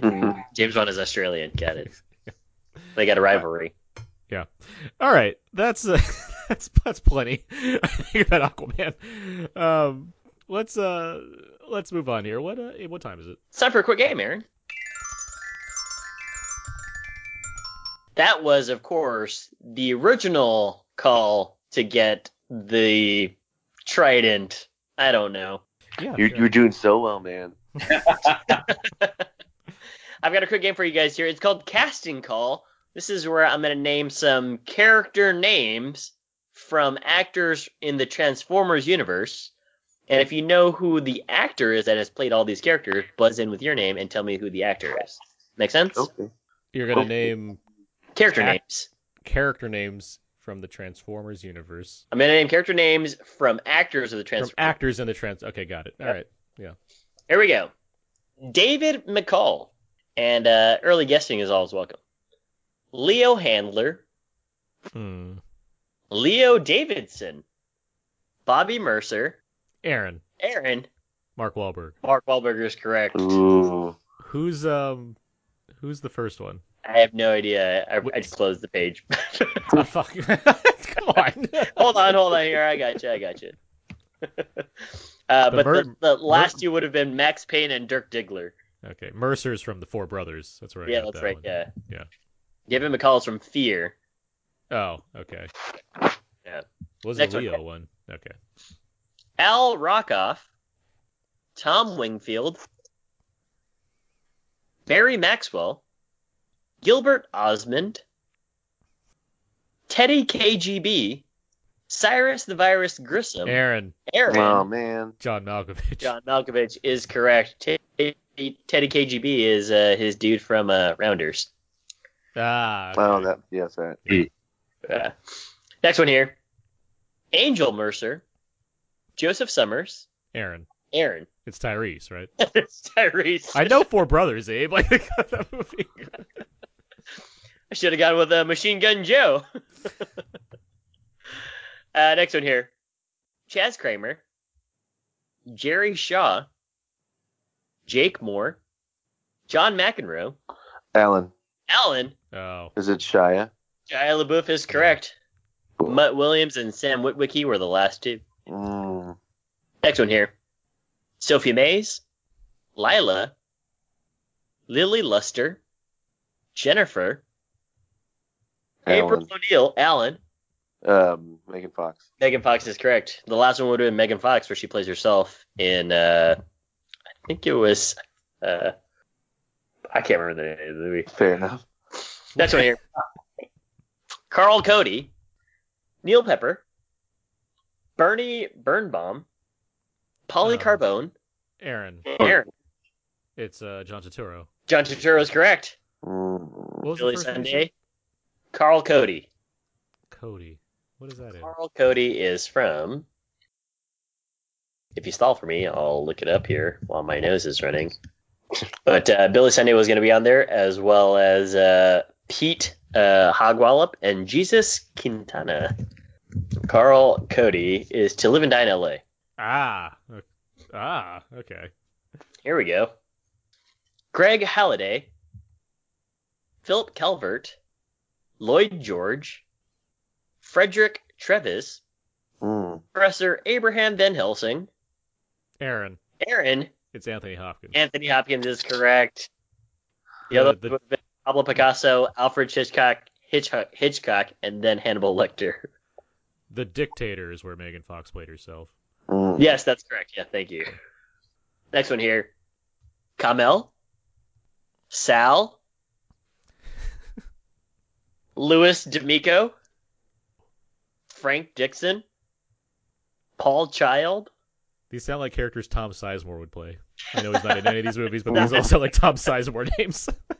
George Harvey, Caesar Flickerman, Ivan the Guard, Aaron, the Tooch, Stanley Tucci. Man. The touch of the Tooch. Last one is Dr. Abraham Erskine from First Avenger. Last one here. Dot, Mrs. Pell, May Foley, Jordan, Francis McDormand. Francis McDormand is correct. Yeah. Last one would have been Marge Gunderson there. With all that, though, Aaron, you as a runaway, you are in first place. Alan, you got second, and Jordan, you got third. I'll take that. Was casting call. All right. Well, thank you for that. Welcome. I just wanted to get Stanley Tucci. That was my main goal in that. That was a good one. Yeah. All right. Let's. Thanks for the game, Abe. You're welcome. Let's move on now. Let's get to some feedback. Feedback. This is where we go with various questions and answers on our Facebook page. But before we do that, let's get to our poll question. On our Facebook page, we asked a number of questions for you listeners to give us answers to. Then you ask us some questions. But we also put up a poll every week where we put two movies against each other, where voting for one saves that film while not voting for the other erases that film from existence. And I put up a Christmas theme poll this week where we had Home Alone versus Elf. Oh, no. So before we get to what our listeners thought on that, where would you guys stand in the Home Alone versus Elf area? I've got to say Home Alone. It's my jam. Home Alone. Yeah, Home Alone. I watch it every Christmas. Well, I like Home Alone considerably less than all you guys. So Come on, listeners, don't ruin my life. I would certainly vote for Elf in this scenario, but it matters not because, yes, Home Alone ran away with it 76% to 24% this week. Oh. Thank you, listeners. You've given me a Christmas miracle. What if I said I was lying and it was the other way around? Then you liar. It's not true, but I just wanted to see what you'd do. But yes, Elf now goes on the list. We have no idea what that movie is anymore. I don't know what you're talking about. Yep, not a movie. All right. This list is so depressing when I look back on it throughout the year. We've erased some good movies. We really have. Yeah. Anyway, not that I remember any of them, but we've erased some good ones. It seems like we've erased some good ones. Anyway, let's get to our questions now. First one here, and Jordan and Allen, feel free to lend in your answers as well. What are some complete redesigns of comic book characters that you actually really like? Mike has Aquaman for sure. Justin has Power Rangers. Luke has Electro in The Amazing Spider-Man 2. And Adam has Cavill in Man of Steel and the Amazing Spider-Man 2 costume. The Joker in The Dark Knight. Yeah, that's a good one. Ooh. I would say, there's a lot of different versions of Batman for sure in the comics as well, and then none of them are. So I would say I do like all the various representations. Sorry, most of the representations of Batman in the films. And then I'm a huge fan. I love the Bane from Schumacher's movies. So I'm kidding. I don't. That's the most cartoonish and ridiculous. Like, especially like when he like loses his like mojo juice and he turns like this really weak guy. I was like, what is this? What are we watching here? There was such commitment in the early part of that, so you sounded really believable. Yeah. Ooh, Penguin in Batman Returns. That's that's a great that's totally unlike the real Penguin, who has normal hands. Next question here. Wait. This is a yeah. good. I'm trying to think of more because I do like this question. I'm trying to think of other ones. Design? Ooh, Galactus and Rise of the Silver Surfer. Well, yeah. What do you guys think about like would the different costumes in the X-Men movies count where they're not wearing yellow spandex? I mean, it would count if I liked any of their costumes, but they just look like All just dark. like Yeah, they're all just costumes. dark guys and like leather clothes. Like there's nothing specific, there's nothing detailed about any of the things that they're wearing. They've got X's in there. Yeah, So they got a nice X on them. Like First Class was the first one. I was like, oh yeah, we did these costumes. those are kind of like the OG No, I'm costumes. saying they actually look like costumes. Like Oh yeah, yeah. like none of them have costumes in them. Right. I mean, they're redesigns, but does it? Well, I'm just speaking for myself. Does anyone like how the X-Men look in the X-Men movies? No. Not really. Not particular. Exactly. Okay. Well, if you think of anything, Aaron, just shout it out. I mean, I do like this because I'm not a huge Superman fan, but I do like the Man of Steel look that they gave for him. I thought that was a neat like way to take it. In what regard?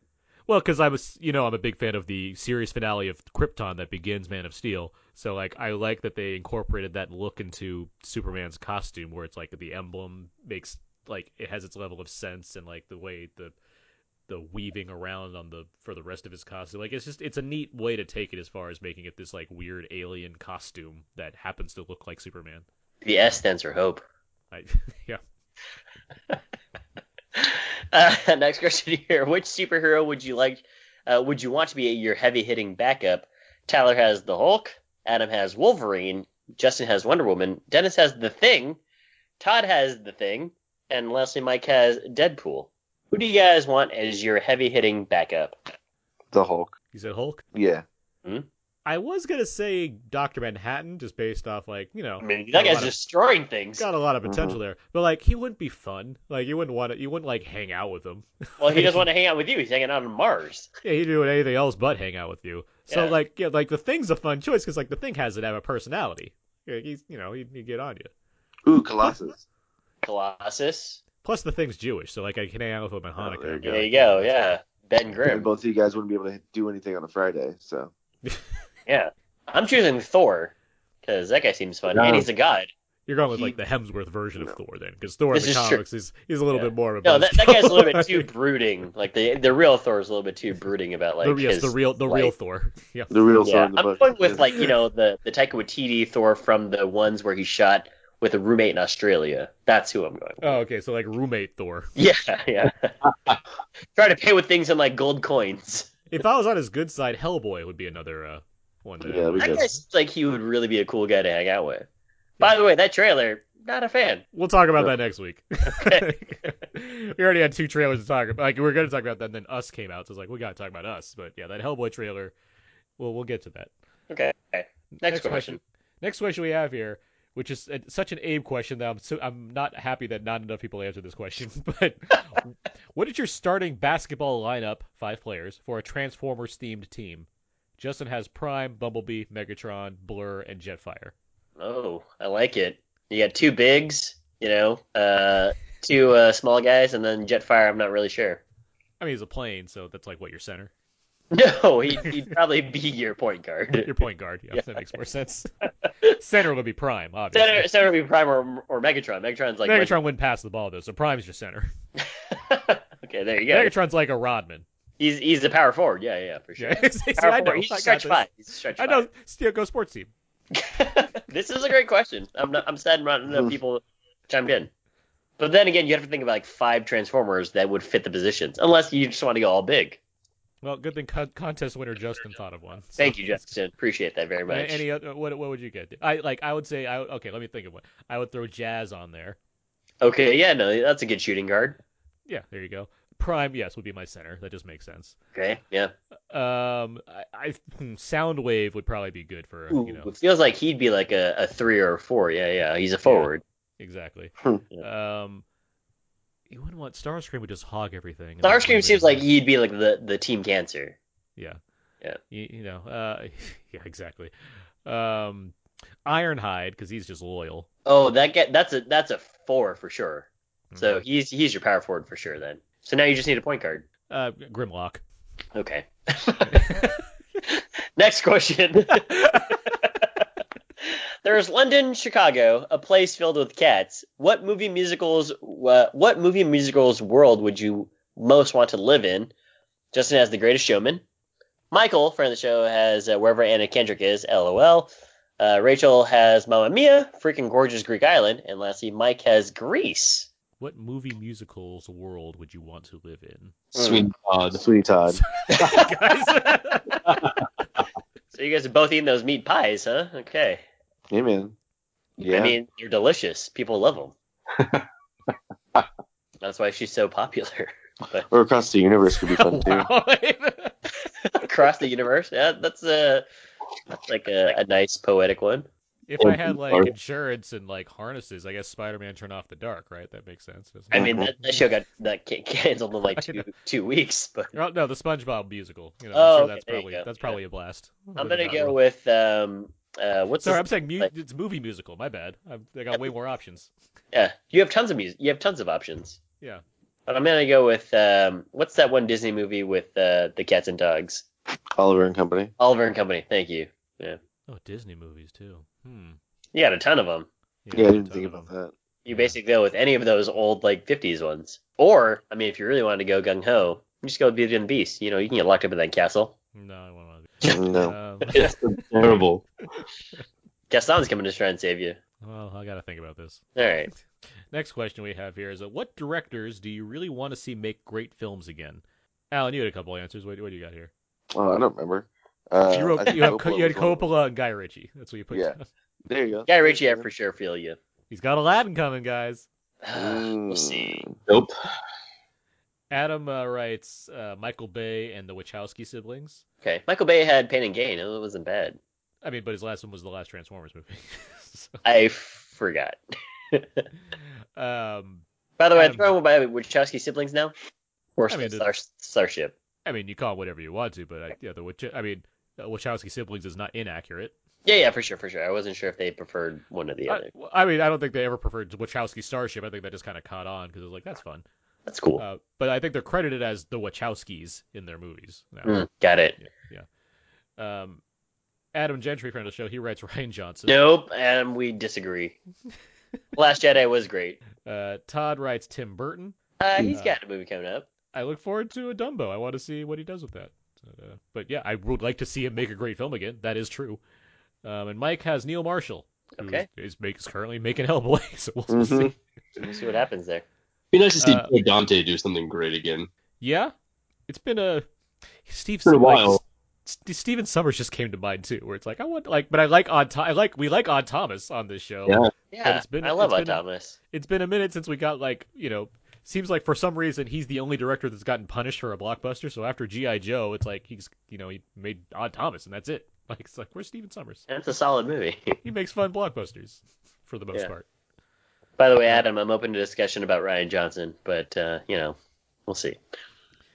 I do think Tim Burton is a good answer. I like that one a lot. Yeah, and this is in relation to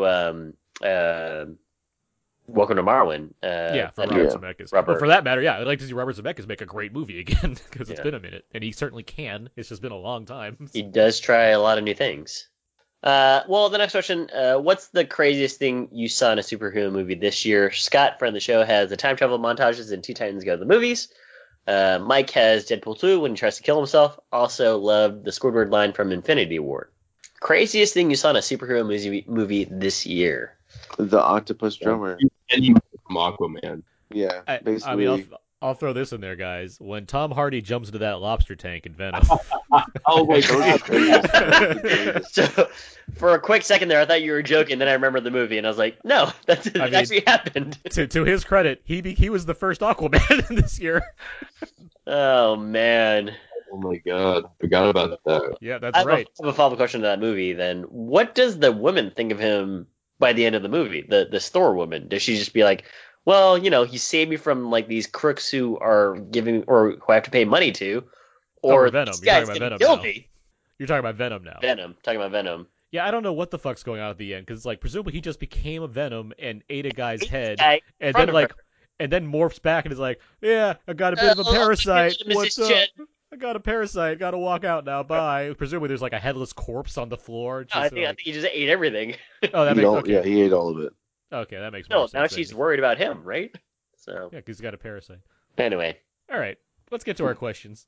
Hit it. we had one question. It's from Justin. He asked, now that we've lost some really good movies due to the poll, if a sequel is released to said lost movies, are you going to review it? It's a great question. I think the answer is yes, we'd have to, but we'd be confused as to why it was made. Exactly. Based on our continuity, we'd just be going over like a movie that somehow has a number in front of it or something, and presumably that something exists, but we have no idea what's going on in that movie. Yeah, and luckily, I think that we've only had like a handful of sequels. I have to look over our list to see what potential movies we have to consider when it comes to potential sequels that are coming out. But that'll be an interesting thing to think about. Yeah. Good question there, Justin. Well, that was feedback. Yeah. So thanks to everybody for chiming in on that. Let's start wrapping things up here. Let's move a little out now. Present what's out now. These movies that are coming out on Blu-ray or DVD as well as streaming. On Blu-ray, DVD this week we have this is from this week and next week because there's just a lot going on. A lot. Yeah. Yeah. Let's see. White Boy Rick. Cool trailer. I heard that it was alright. It's not that good. Okay. Yeah, I didn't see it. No. It just did not interest me. I was like, yeah. Let's see. Bad Times at the El Royale. Cool trailer. I heard that it was alright. It's not that good. Deja vu. Cool trailer. It's alright. That was. Yeah. That's what we just said. Like presumably, I mean, I'm agreeing with you, even though I actually saw the movie. So it's like. So did Jordan. I'm probably gonna. I mean, I get it. Fox is gonna ship it to me, so I look forward to checking it out again. Just to see maybe because I was really anticipating that movie. Like that was one of my most anticipated movies of the fall. So it was like I really wanted to deliver. Some people have it on their top 10s. Yeah, some people love it, which confuses me. but maybe if I watch it again, I can't make a judgment. If I watch it again without like the expectation, maybe it'll like play better. Like I don't think it's a bad movie. I just think it's kind of underwhelming as far as potential. Let's see, Night School. What's that? That's Kevin Hart and Tiffany Haddish. Oh, I heard bad things about it. Negative reviews. Yeah. AXL. Axel. Is that the dog? That's the dog one. Okay. Not to be confused with the gun one. Yeah, maybe. I vaguely remember like mixed reviews, mixed negative maybe. I mean, if it's as good as Monster Trucks, is it from the same dudes? Which is no, but I mean, you look at this movie and it's like it looks pretty similar. I mean, if Scott Summers is in it, I'm on board. Ooh. It was Havoc, not Scott Summers. It was the other Summers. Oh, Alex Summers. Alex Summers. Yeah. Never mind then. MacGyver himself. I know my X-Men. Thomas Jane is in it. Oh, okay. Axel? Yeah, there you go. Old TJ? Yeah, I didn't see it. I'm just looking it up right now. All right. Okay. The Predators, Thomas Jane. Yeah. Lastly, Ken Burns' Civil War. That's I mean, Ken Burns makes some pretty good documentaries, so check it out. I'm sure. Yeah. I still haven't finished the Vietnam War series, but I was pretty engrossed with it. Yeah, I was impressed that Ken Burns wanted to go that in depth on the MCU. Like it was impressive to see go over the plights of Iron Man and Captain America. I mean, dude, he's got to talk about Iron Man's drinking habits that Marvel won't touch. Yeah, and I mean the profile on Happy Hogan was intense. Happy Hogan. Coming on streaming this week, let's see, Bird Box hit Netflix. Has anyone watched Bird Box? That's been blowing up Twitter, by the way. People have been recreating a lot of the posters. I've very much avoided all of this because I've heard this, yet I've not seen anything. Which I guess is to my benefit. I haven't seen the trailer at all, and I'm curious about it. Yeah, same. Yeah, I was on and I are gonna watch it. It just like it's about dystopian futures. Like I don't think we should watch it this week on Christmas. Watch it some other time. That was watch it in the new year. It's kind of the takeaway. Three Below, Tales of Arcadia. This is another series set in the same universe as Troll Hunters, which is also on Netflix. Interesting. The Guillermo del Toro created animated series. For good things. Yeah. Avengers: Infinity War is now on Netflix. Yeah, go see it. Heard of it. Let's see. A series of unfortunate events, season 3 premieres in the new year. There's a third one. I know, right? I thought like the second one just came out or something. I was like, oh man, they're really making these. And the Monty Python and the Holy Grail hits Netflix. Yeah, go see it. On Prime this week, Life Itself. That's the Roger Ebert documentary? No, actually there is one called Life Itself. But no, this is the Dan Fogelman, like the This Is Us creator. He made it's like a 3-part romance Miniseries? thing with Okay. Oscar. It's a movie with Oscar Isaac. Oh, and that movie. that's Yeah, that supposed to got be like banned. it's supposed to be kind of god awful. But friend of the show Scott Menzel, he was on here and he recommended it. He thought it was fine. Scott Menzel. Okay, all But right. it's on Prime now, so you can see for yourself. Let's see, Iron Man 2. I forgot why I even wrote this. I just like, oh, that's funny. Iron Man 2's on Prime. That's so random. I think it was because it was so random. It's like Iron Man 2. Yeah, sure. A movie I like more than most, but whatever. Yeah. And Leave No Trace hits Prime on January 3rd. I'm a very big fan of this movie. I wish it got, more acclaim and everything. It's certainly getting some acclaim from certain critics groups. It's certainly on some people's top 10 lists as well. Oh yeah, it's because it's still at 100% Rotten Tomatoes with like a bunch of reviews. Like it's a great movie that was well reviewed, just got like no traction when it came to box office. So duly noted. I hope more people catch it now that it's going to be very easily available to see Well, on how Amazon can Prime. they left no trace, Aaron? Come on. Hey, it's not our poll. You can find it. So yeah, that's what's coming out now. Let's move on. Next week. Not quite sure if there's going to be a next week directly. If you see Vice, maybe we can do like a Vice mini episode or something like that. But we'll figure that out. But yeah, coming soon enough will be our top 10 show. So we got that in the works. So that'll be a lot of fun. And unlike last year where I accidentally forgot to invite Mark Hoban, he will be on the top 10 this year. And last thing we do here, what should people go and see now, and what do you plan to see next? Jordan Grout, what should people see in theaters right now? Go see Aquaman in IMAX. Okay. What are you seeing next? Oh, I don't know, maybe Vice. All right. Cool. Alan? Go see Aquaman. I don't know what I'm going to... Maybe if Beale Street could talk. There you go. Abe? Definitely recommend go see Spider-Man Into the Spider-Verse. Probably one of the best movies of the year. And definitely, from all of your opinions, I have to go see Aquaman. All right. Yeah, Spider-Man Into the Spider-Verse, definitely. I really like Mary Poppins Returns. I think it's a lot of fun, so I would say go see that. And Bumblebee is equally a lot of fun, I would say. So go check that out as well. And yeah, if you can find If Beale Street Could Talk, it's not quite as crazy as Aquaman, but it's certainly worth going to check out. And as far as next, I've seen like everything this year. That I think the first screening I have next year is either The Upside or the was it the Joe Cornish movie, the kid in King Arthur's Court. The kid who would be king. Yeah. Which I'm looking forward to. I want to see that movie. I saw the trailer for that in front of what child's movie did we see recently? Spider-Man. But no, it was a different one. Ralph, Wreck-It Ralph. Yeah, and I was like, oh, this is the trailer that Aaron mentioned to me, and it's all right. Like, I'm curious. Yeah, it's a kid-friendly movie, but yeah, like it's Joe Cornish, so I'm like, he made Attack the Block. I want to see what he does. Like, I want to see everything. I still remember Alan's answer to my question on Attack the Block of like, do you think it was long enough? And Alan said, it's just right, and I agreed with him after I watched it. Mm-hmm. I'm usually right. And this is why Roma is a piece of shit. It is just dribble. Well, with all that in mind, that's going to do it for this week's episode about Now, Out There, and Abe. You can find more of my work at my personal blog, thecodeofzeke.com.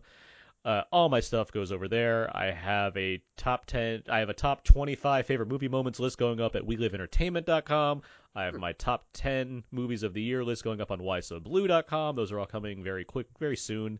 You can find me on Twitter at AaronsPS4. Abe? You can find more fun stuff over my Instagram, abe.mua, and twitter.com/rollersmoose. Hashtag, why would an octopus be playing the drums? Why wouldn't he be playing bass guitar? Long hashtag. Yeah, it's still under 140 characters. Alan Aguilera, where are you at?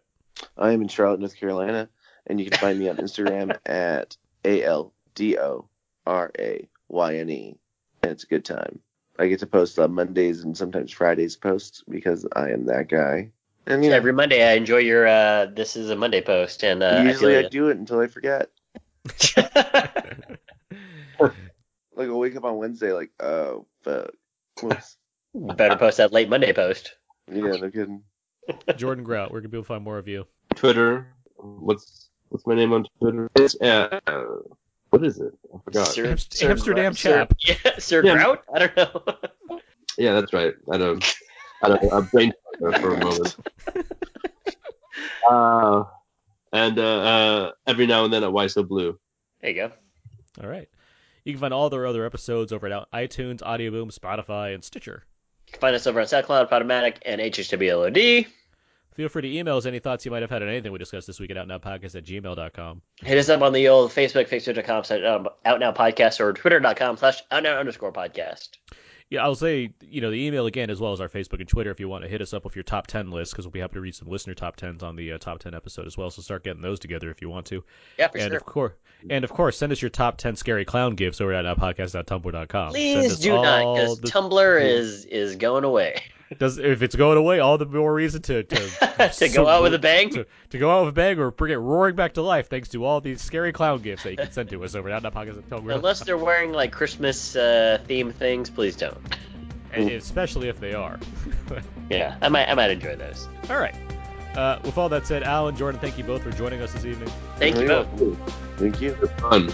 Yeah, glad to have you guys here. Glad to talk about all the craziness that happened in Aquaman and of course Bumblebee. So until next time, that's going to do it for this week. So until then, so long. Goodbye. Bye. Toodaloo. I'm gonna take my time. I have all the time in the world to make you mine.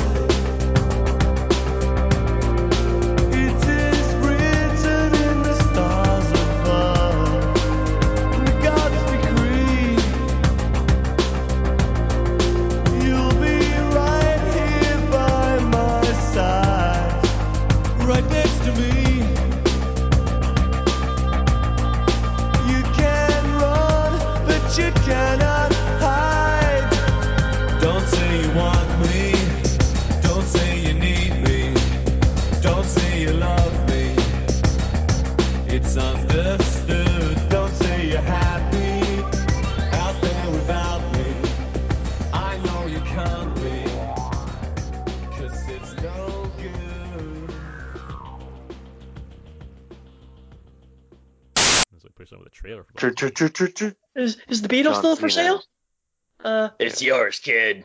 Brum, brum, brum, brum, brum, brum. Clink, clink, clank, clank. Brr, brr, brr, brr, brr, brr. I am so screwed. That's what she says at the crushing this trailer. end. Dramatic music and fighting. Bumblebee, you must protect Earth. Anyway. Starscream, but then not really Starscream shows up. That was cool. And why do you need to... So I've only seen the trailer, but why do you need to transform like 3 times just to go talk to John Cena? They're triple changers. That's what they do. Oh, is that what they do? Okay. Yeah. I'll grant you that. I just want to show off. Like, If you got it, flaunt it. That's what I say. Like, I'm a transformer. Why would I not That's what I do. Boop, boop, boop, boop, boop. Would I ask you to unpunch something? I watched Incredibles 2 again the other day. All right. well, I haven't seen it yet, and I'm not going to now. Sold!